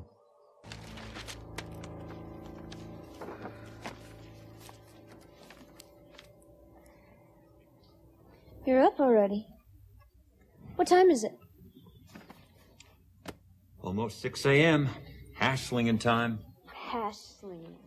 I told you last night I'm through with that goddamn coffee shop. I'm going with you, isn't that what we said? Well, there's been a little change of plans. But we said last night. Last night was last night. So you lied to me. No. You said you wanted to get out of this stinking little burg, and I sold you away to... Bix, can you quickly comment on how excited you are that we got the HBO rip here? What do you mean? This woman's breasts have been exposed behind Ed Begley Jr. for many seconds. Oh, as opposed to syndication, you mean? Yes. I grew up watching this on Fox. I grew up in Canada. I didn't have HBO. I had to do it midnight, Saturday night, Fox TV, Rochester feed, 2 episodes, 12:30. You hope that you didn't see some repeats. You hope you saw something new. You never got the tits, and they bleeped out the swearing. It was trash. Where were the boobs? Were they blurred? I don't think I ever saw this episode growing up. Like, there's so many episodes. Like, that's the thing. There are so many episodes that growing up now, I realize that Fox intentionally kept out of the pool. And a lot of my favorite episodes, because they're gross. I mentioned the Steve Buscemi and Roger Daltrey episode, Forever I'm Agree, which debuted this exact same night, October 2nd, 1993. I never saw that growing up on Fox, and it's clearly one of the best episodes ever. I never saw oh God, what's another good example? Oh, the episode with Morton Downey Jr., where he essentially plays himself and goes into a haunted house and is ultimately like has his chest flayed out with a chainsaw. Never got to see that episode. There were so many episodes that Fox clearly just skipped because they were easier to edit than one or another. It was obviously easier to edit, vulgar language than it was to censor out an entire scene like this. This chick behind Ed Begley's had her tits out for like 20 seconds already, right? Yes. Like Fox not going to like skip the entire scene.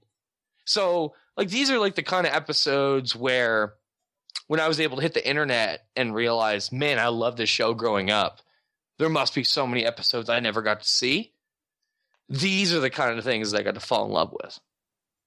We continue. Ed Begley Jr., terrible guy. To do it for the night. But now it's morning and the warranty's expired. Damn you. Spare me the tears, okay, sweetheart? But you said you loved me. Yes. I said I loved you, and you dropped your little panties. It's called salesmanship.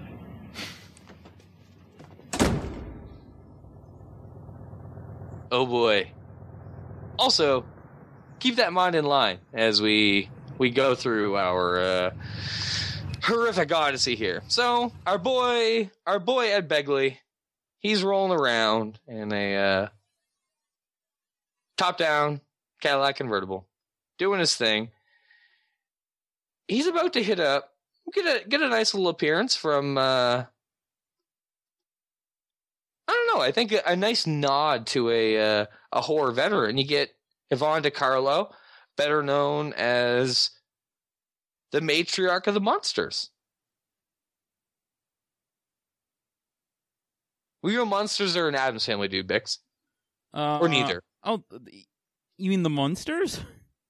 Yes. You just kept calling them the Monsters, and I was trying to figure out the what the hell you were Munsters. talking about. I was raised in like a weird household where I was like my mother, for whatever reason, she grew up with the Munsters. So they were what I was exposed to first. And I like, as I've explained to you in the past, my mother like has like a curious kind of like tenuous grasp on historical timelines. So I grew up thinking that somehow the Munsters predated the Addams Family until I discovered that Charles Addams' actual drawings in the New Yorker went back to like the 20s and 30s.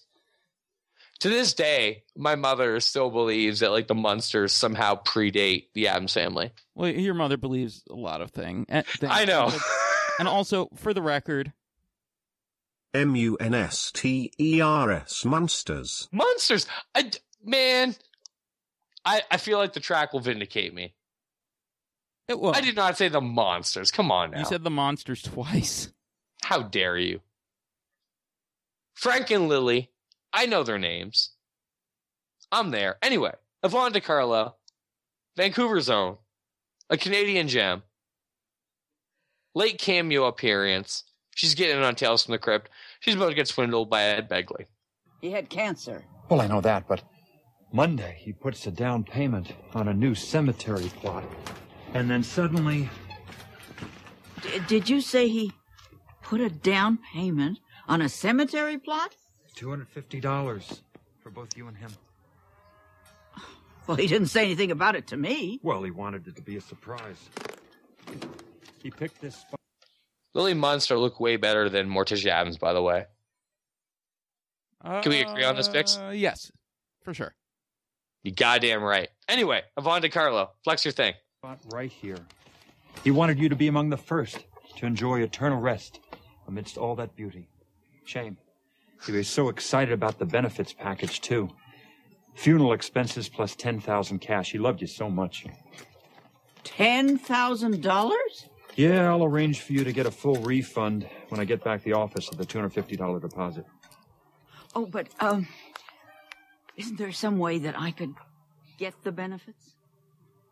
I don't see how. Your husband has already passed on. Well, what if I paid you the money? Oh, ma'am, that would be illegal. Oh, I can't believe how you would ever accept that, Ed Begley. So suffice to say, your boy Ed Begley takes her money, moves on.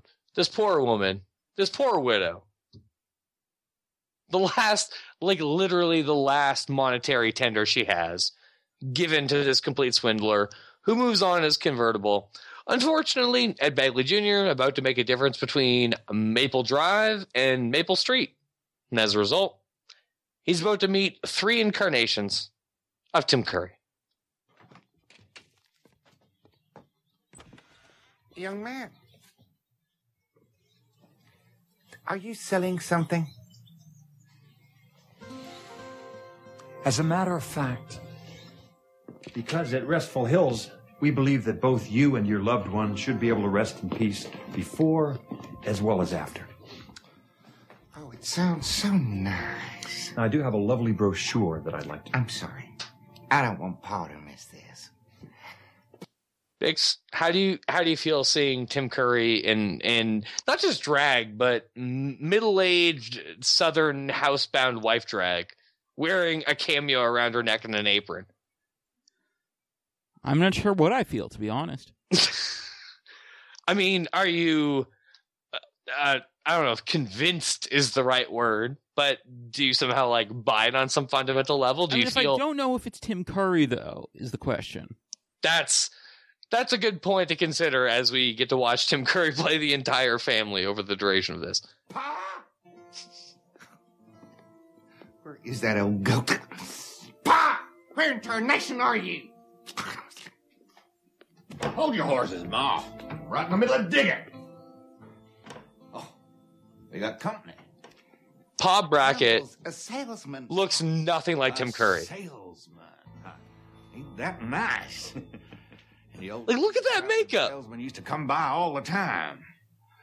Of course, nowadays everybody stays home, does their show. Yeah, Ma looks way more like Tim Curry than Pa does. Absolutely. But the thing that flabbergasted me most about this episode, even later we'll see their daughter Winona, also played by Tim Curry, who maybe looks the most like Tim Curry. Pa Brackett, the actual male, looks absolutely nothing like Tim Curry. The prosthetics here are actually absolutely incredible. Shopping on the TV. I don't know, but to me it just ain't the same. No. Well, set yourself. Show us what you got. I know what you mean. Buying things long distance, you lose that human connection. Ain't that the truth? And when the product comes... Shut it, Ma. The young man don't give a damn what you think. Let him get down. Oh! I'll do just that, sir. At Restful Hills Memorial Park. That's some kind of cemetery? We call ourselves a memorial park. What we do is tries to bring peace to your loved ones both before and after your demise. For starters, we found a piece of property north side of town that will just knock your socks off. Look at this. Isn't that gorgeous? Oh. Suffice to say, we got some old people who are going to die soon. They're looking to a greater future. So yeah, they could absolutely use some funerary services. Absolutely. These are people that, based on the prosthetics they've put on Tim Curry as playing both Ma and Pa Brackett, definitely got to be in their 60s or somewhere thereabouts. Death could be coming. Something you got to consider. Fortunately, they're a family that likes cash. Okay, I'll tell you what I'm going to do. I'm going to submit your paperwork with the payment, and I'm going to come back tomorrow. I'm going to take you there myself. How does that sound? Sure thing. That's what you let me and Ma to go downstairs and get you some money. You take cash? I prefer cash. I'm going to rewind that real quick just because Tim Curry is the fucking man. Take you there myself. How does that sound? Sure thing. But you let me and Ma to go downstairs and get you some money. You take cash? I prefer cash. It speeds up the process. Well,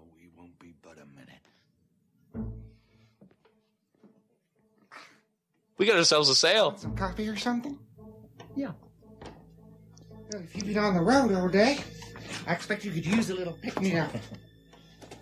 Somehow this doesn't strike me as the kind of family that's going to make ill coffee. Come in, Pa. It doesn't look like a good cup. Do you find them inherently creepy if they're not all played by Tim Curry, though? Well, here's the thing, is because you know it's Tim Curry, it's easy to imagine at least mob bracket as being, oh, she's quite ghastly. You know, that's actually a man. But I've lived 29 years in this life, man. I've seen many a woman more unsightly and questionable than Tim Curry. But that's not what I mean. I mean that they are all Tim Curry. But Pa Brackett at this point doesn't even look like Tim Curry. If I subject, like, if someone thrust me into this episode and I didn't know anything about it, I'd be like, oh, is that Tim Curry playing the mom? I don't know that I would even guess it on Pa Brackett at this point in time, unless I kind of was able to grasp that, like, because in the credits they go through and explicitly give him the 3 credits to let you know, hey, this guy's about to go another level for you. Yes. I buy even before we get to Winona, I buy all 3 of them as viable human beings, despite all being played by Tim Curry. Unfortunately, my point is, do you find them creepy though if they're not all Tim Curry? Yes. Absolutely. The woman wears a cameo and an apron. Pa wears Harry Potter glasses and overalls with a Henley shirt. I got questions for sure. Especially knowing I was looking for Maple Drive. Or excuse me, I was looking for Maple Street. I pulled up on Maple Drive. I've clearly encountered not the people I'm looking for. These are not the droids I'm looking for sure.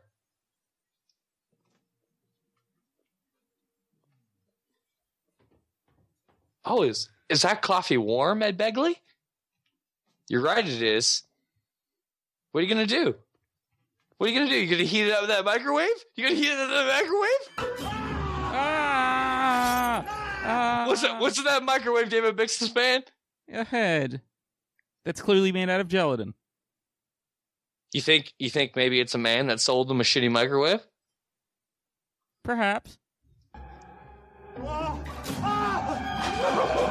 Oh my god, is that a man impaled on a vacuum cleaner? Could that be a man that sold him a shitty vacuum cleaner, David Bixen's fan?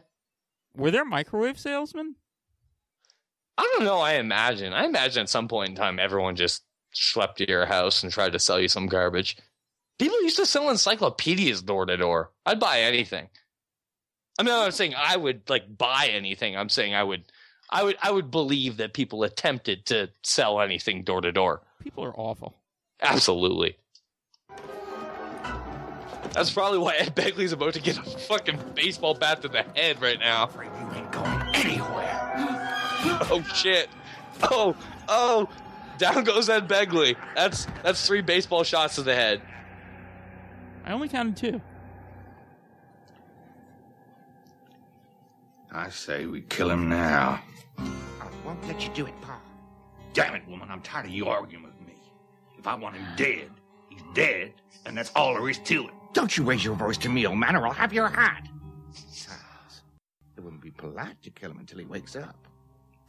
Anyway, I think Winona should have a look at him first.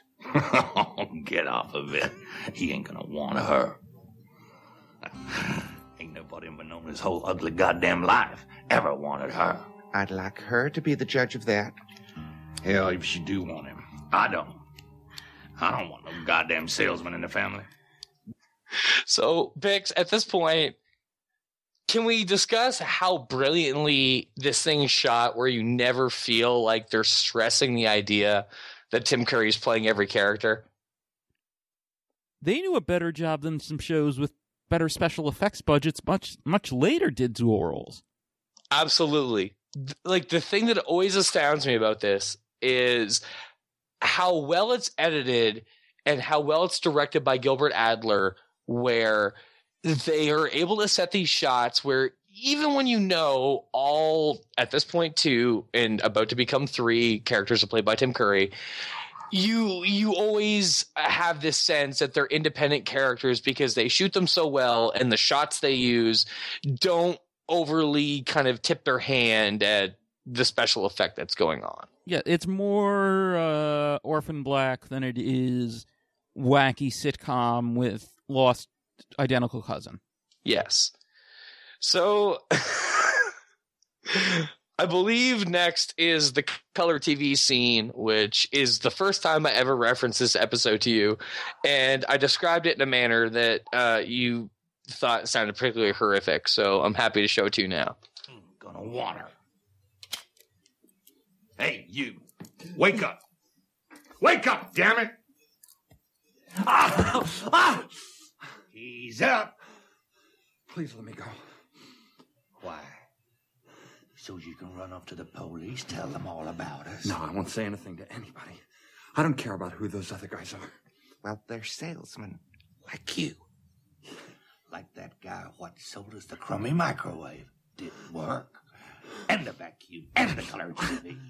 Oh boy, the color TV. Till I fixed it.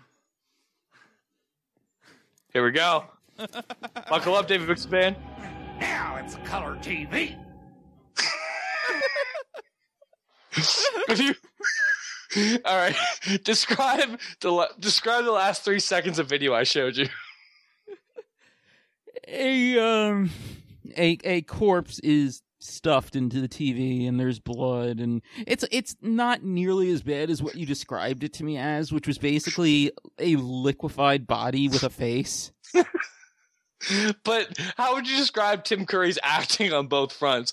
Because his independent reactions as both Pa and Ma Brackett are absolutely fucking hysterical. And Ed Begley, as I have it paused right now, recoiling in horror, is absolutely beautiful. Holy shit, what a great episode of television this is. Really? So, we gotta find ourselves some Winona here. And, as Ed Begley's chained up, we'll reveal ourselves some Winona. Oh, you are so beautiful. The last thing I am is beautiful. What is beauty anyway? But the Mona Lisa has nothing on you. What is that perfume you're wearing? Not wearing any. I ain't washed in a couple of weeks.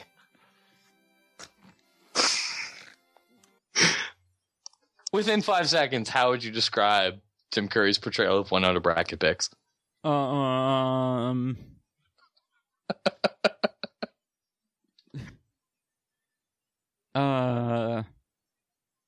Unwashed? That's, yeah. I mean, not just in literal sense either. No. Literal and figurative. There's, I mean, if you're a Patreon donor, if you pay that $5 a month, actually, if you even pay that $1 a month and you got that Slack, you know why I posted a picture of Tim Curry getting his makeup put on as Winona Brackett for this particular episode. He is particularly chilling. So at this point, Winona Brackett, who has been, I guess, called to the throne again to decide whether or not she wants to marry some particular salesman that her particularly exacting family have taken hostage after selling them a defective item. She's decided to take Ed Begley Jr. to her bedroom and decide whether or not this man is worthy of marriage. And believe it or not, there is a benefit to Brackett family marriage, as we'll discover. But for now, she is. You're about to listen to David Bixenspan's reaction to Tim Curry in heavy prosthetic as a horrific hillbilly spinster creepster basically molests Ed Begley Jr. So Buckle up, Bix. Let's see how much you love me. I swear I love you. Isn't that good enough?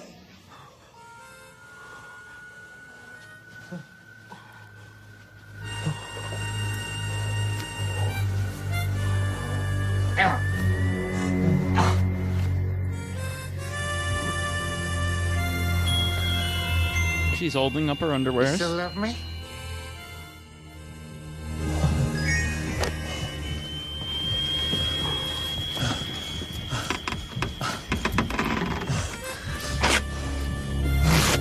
Oh my god.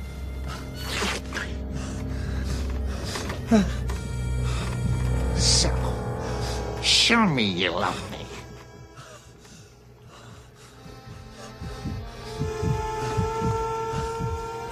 Can Ed Begley force himself to have a boner in front of this horrific woman? I just have to give you back to Powell and let him deal with you. I love you.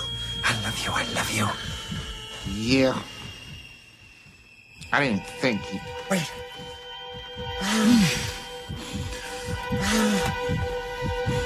His face acting in this. Dude, there's 2 actors in this, and they both murder it. Well, I'll be damned. I think you do love me. I mean, I guess I could pause this here, but no, I'm gonna make you watch Tim Curry fuck Ed Begley Jr. to fix. Can you get some live reaction to this as it happens? No. How do you feel about the deformities they put on Tim Curry's back here? What is that?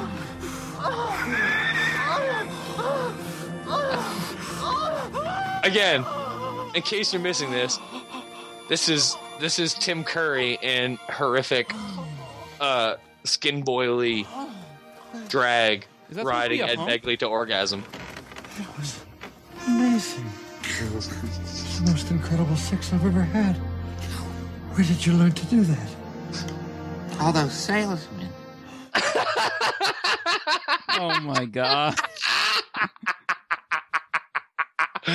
Alright, so, I mean, Bix, I assume in a line like that, you can understand why I ended up being the way I am today when this was my favorite television show.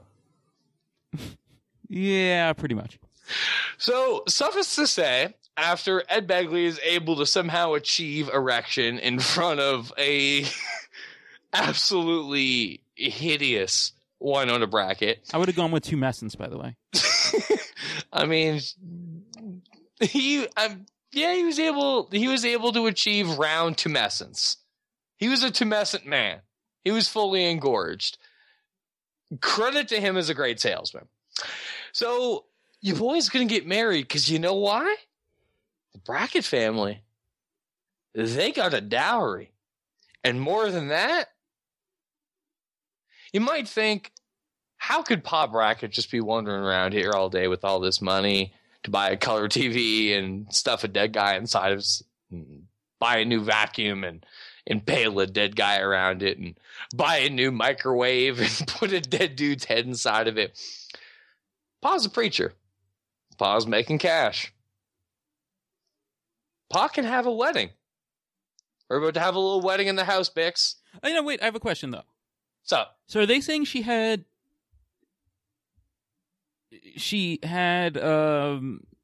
semi to non-consensual relations with the previous salesman while they were alive or while they were dead? I believe the implication is that they offer all of these salesmen as particular potential husbands to Winona, and when none of them fail to achieve erection in absolute recoiling horror at Tim Curry in drag, wearing, like, smelling filthy and wearing a fucking, like, flannel night rag, I imagine that subsequent to all of them failing to achieve that erection, failing to achieve sexually, they're all roundly killed after that. But the joke is that's how she learned to have amazing. Well, I mean, maybe it's like a praying mantis thing. Maybe she gets whatever she can out of them and then bites their head off after, in the form of Pa Brackett getting busy with the shotgun. Perhaps. Let's continue. So it's time to have a wedding. Enough of that. lawful wedded wife? I do. And do you, Winona, take this man to be your lawful wedded husband? You bet I do, Pa. Let's have the ring, Ma. Tim Curry takes the ring off his own finger. If you will place this ring on Winona's... Wait a minute, Pa. Ain't you going to take these handcuffs off?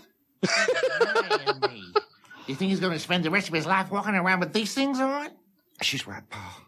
If he's willing to marry her, it's the least you can do. Wait for it. Well, I guess. Wait. No, I ain't gonna. As far as it goes. But that's just the way it is, Winona. Still gonna have to shoot him. To be clear, he's so desperate to have his hideous daughter married off that he's willing to marry them, but he's unwilling to take Ed Begley Jr. out of his handcuffs that he put him in after he bashed him in the fucking face and broke his orbital bone with a baseball bat. Be trusted. Damn you, Pa. This is the first chance of happiness I got. And you can't kill that. No! Holy princess. Winona! What are you doing, Winona?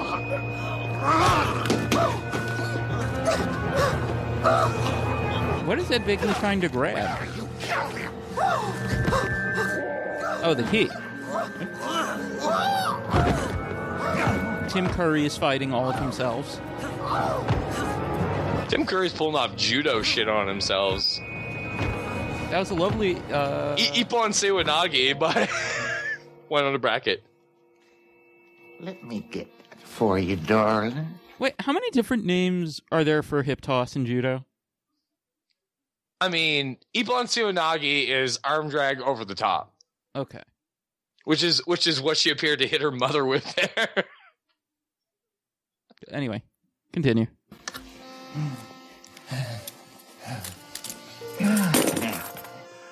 Let's go get that dowry.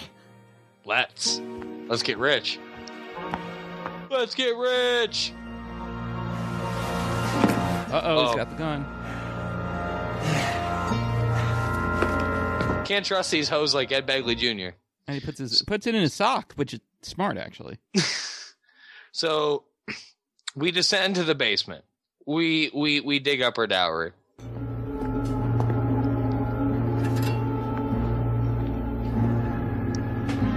Here's where it is. Great. Oh, by the way, I have a little wedding present for you, my love. He's already taken the gun out behind his back.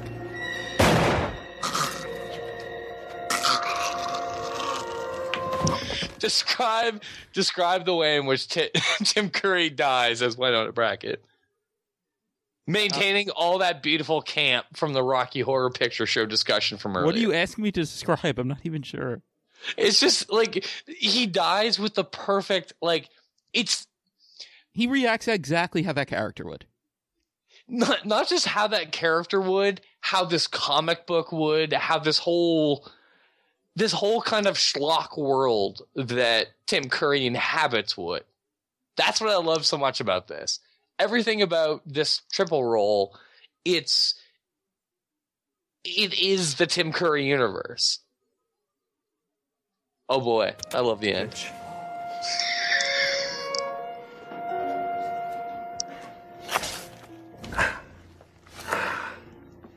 Digging up that dowry.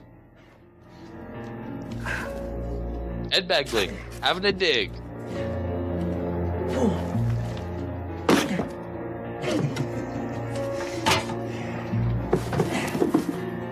He is we got a box. 4 feet down, too.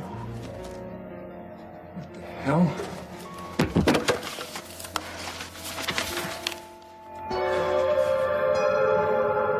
You find something down there, young man? You know, Ma, the young man's right. This sure is a mighty nice cemetery plot. But The view ain't much, but I think he'll rest in peace just the same. Winona, you gonna pay your respects or what?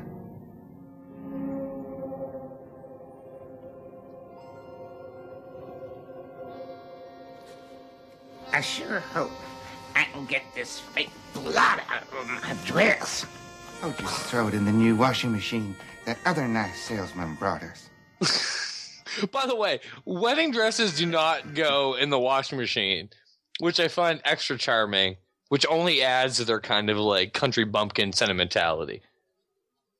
So, Bix, as it stands now, what picture do we have? Paint it for our radio listeners. All three of them stand next to each other. All three of what? All three of who? All three of the Tim Currys. Ma Brackett, Pa Brackett, Winona Brackett, in her wedding dress with a blood stain in it, and Pa Brackett cocking a shotgun over poor Judd Campbell, 4 feet deep, having dug up the cemetery plot agreement that he handed the Bracketts probably about 16 hours ago or so. And in classic, the thing I always love about Tales from the Crypt, I have a question. So what's the name? The name was someone else's name, though. Was that the fake name? No, but he was using... It's the name of Ed Begley, Judd Campbell. It's the name he gives them. Oh, okay. I thought you said something else. That's why I was confused for a second. Like every Tales from the Crypt story, everyone gets... Like, the thing that I love about Tales from the Crypt more than anything, at least the show, I mean, even in the comic books, though, it still holds true for most EC comics, people get their just desserts. For the most part, no one acts irrationally or out of sync with society and doesn't meet some kind of precipitous and gruesome end. So, any swindler gonna meet this kind of horrific end, but all the more beautiful that we're able to bring it home with right from the top of 2 scoops, a little bit of salesmanship.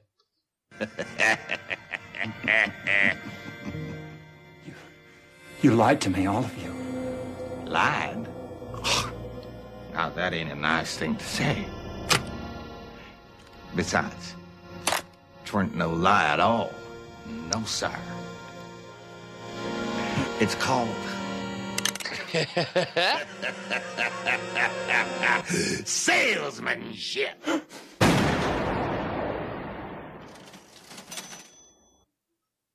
Positively beautiful, and like all great Tales from the Crypt episodes, get to enjoy a little John Kassir at the end. I gotta say, wait, Old Judd. can I gotta say, I did not see the actual ending coming. All the better. And like all the better because, like I said, because most of the Tales from the Crypt stories are very like kind of like simple morality tales adapted from 1950s comic books, you can, a lot of episodes you can kind of see it coming from a mile away. I always feel like the best episodes, the ones that resound with people the most, are the ones that they're able to keep that kind of ethos, the kind of idea that every wicked person gets their just desserts, but are somehow able to put it in a way that you just don't quite see coming. Those are the best comic book stories, and those are the best episodes. And, oh baby, when we roll around Christmas, Bix, I mean, as a Jewish dude, I have no idea what your Hanukkah celebrations are like and what kind of things you watch and what makes you feel good. But I know that when Christmas comes around, and I make you watch that Robert Zemeckis special, make you watch that episode number 2 in All Through the House, the, to my mind and to most people's mind, definitive Tales from the Crypt episode. I'm excited because I feel like it has that exact same, frankly, all 3 Robert Zemeckis episodes of Tales from the Crypt actually have that same kind of dynamic. That's always when the show, I think, is at its best, when you still have that simple morality play, but somehow they're able to obscure it till the very end of 30 minutes. I mean, I could have seen something like that coming, but I did not see this specific ending coming with the fake death and all that. Like, even as it's happening, I thought it was more some weird, scary immortality thing and not that they faked it. Don't need to get supernatural. Because that's another thing that I actually really like about Tales from the Crypt is, you know, like I love the Twilight Zone and the Outer Limits. Like, I really do. I love both of them and their reiterations in the 80s and 90s, respectively. But I feel like Tales from the Crypt hit me always more because even when, you know, it involves like mummies or werewolves or, you know, some kind of like out of this world shit, the basic idea is always that someone cheated on their taxes or they cheated on their wives or they're ripping money off of someone or they're an unscrupulous individual and they have to meet their maker. There's something, and there's something that I find so beautiful about it, in that so many of these stories are clearly imported directly from the 1950s, and they do some zhuzhing up of them, and they do some modernization of the stories out of the comic books in some cases, but ultimately there's still these very basic morality plays. And I love that the punishment at the end of all these stories for these people who make moral transgressions is that they meet the most horrific and gory and gruesome and ironic endings you could possibly imagine. Karma. Let's take it home with The Crypt Keeper, voiced by John Kassir. Just another satisfied ghostomer. I guess it's true what they say. The family that slays together stays together. We come now to one of my favorite items. The amazing Crypt Keeper Slash-O-Matic. It's more than just a knife. It peels, it cuts, makes fabulous French fries. It slices, it dices, it... Ooh... It cuts off the Crypt Keeper's fingers. One of the only final interstitials where the Crypt Keeper doesn't end with an actual laugh. Bix, before we end for the episode, can I share my favorite Crypt Keeper outro ever? And something By that... share, do you mean actually play now? No. I mean, I literally, I would have some ideas about what episode it would be, but I mean... Maybe it's something to look forward to in the future. Maybe I can dig up the actual episode and find out which one it is. I don't know which one it is offhand, but I can picture it in my head. I have a short list of episodes it could possibly be from. But there's one particular Tales from the Crypt episode where the Crypt Keeper wraparound bumpers are that he's a photographer. And he's shooting a skeleton in a bikini. And the bumper at the end, after he's finished giving his synopsis of the episode, the Crypt Keeper asks his model to turn his head or her head a little away from him. And they go to a stop motion of like a science biology class skeleton wearing a classic 90s red and white polka dot bikini and a wig, tilting its head away from the Crypt Keeper. And he says a little more. And the head tilts a little more. And he says a little more. It tilts a little more. And the head breaks off of the skeleton's body and rolls towards the Crypt Keeper's feet. And the Crypt Keeper ends the show by saying, "You gotta love a girl that gives you head and lets you keep it too."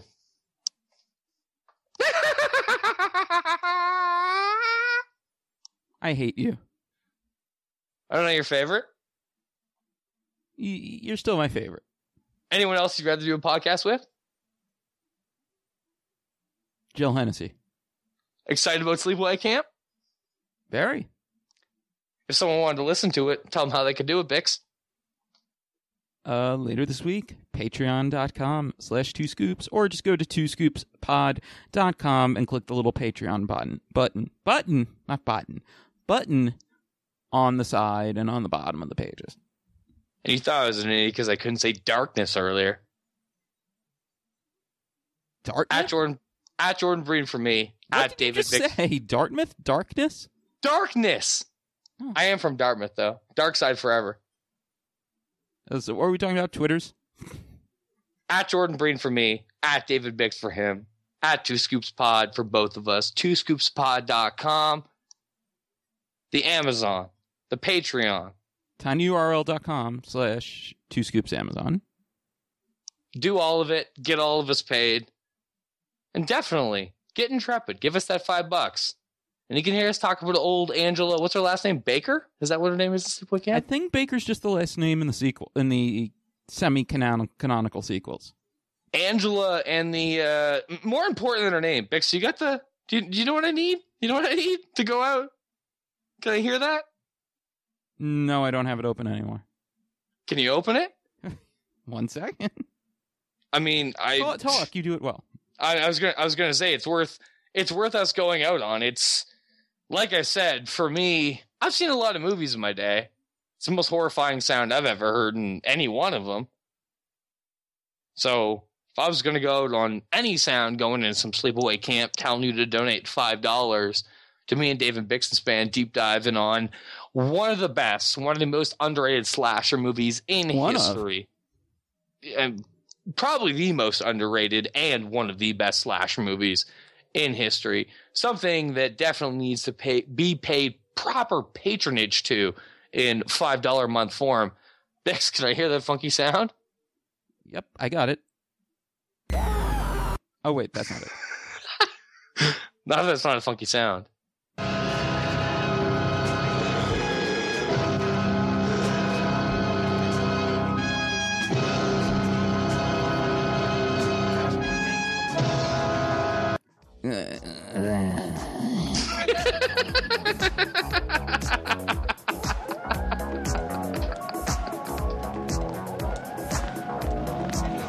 It's only a movie. It's not funny. You were scared, weren't you? I wasn't that scared. Yeah, you were scared.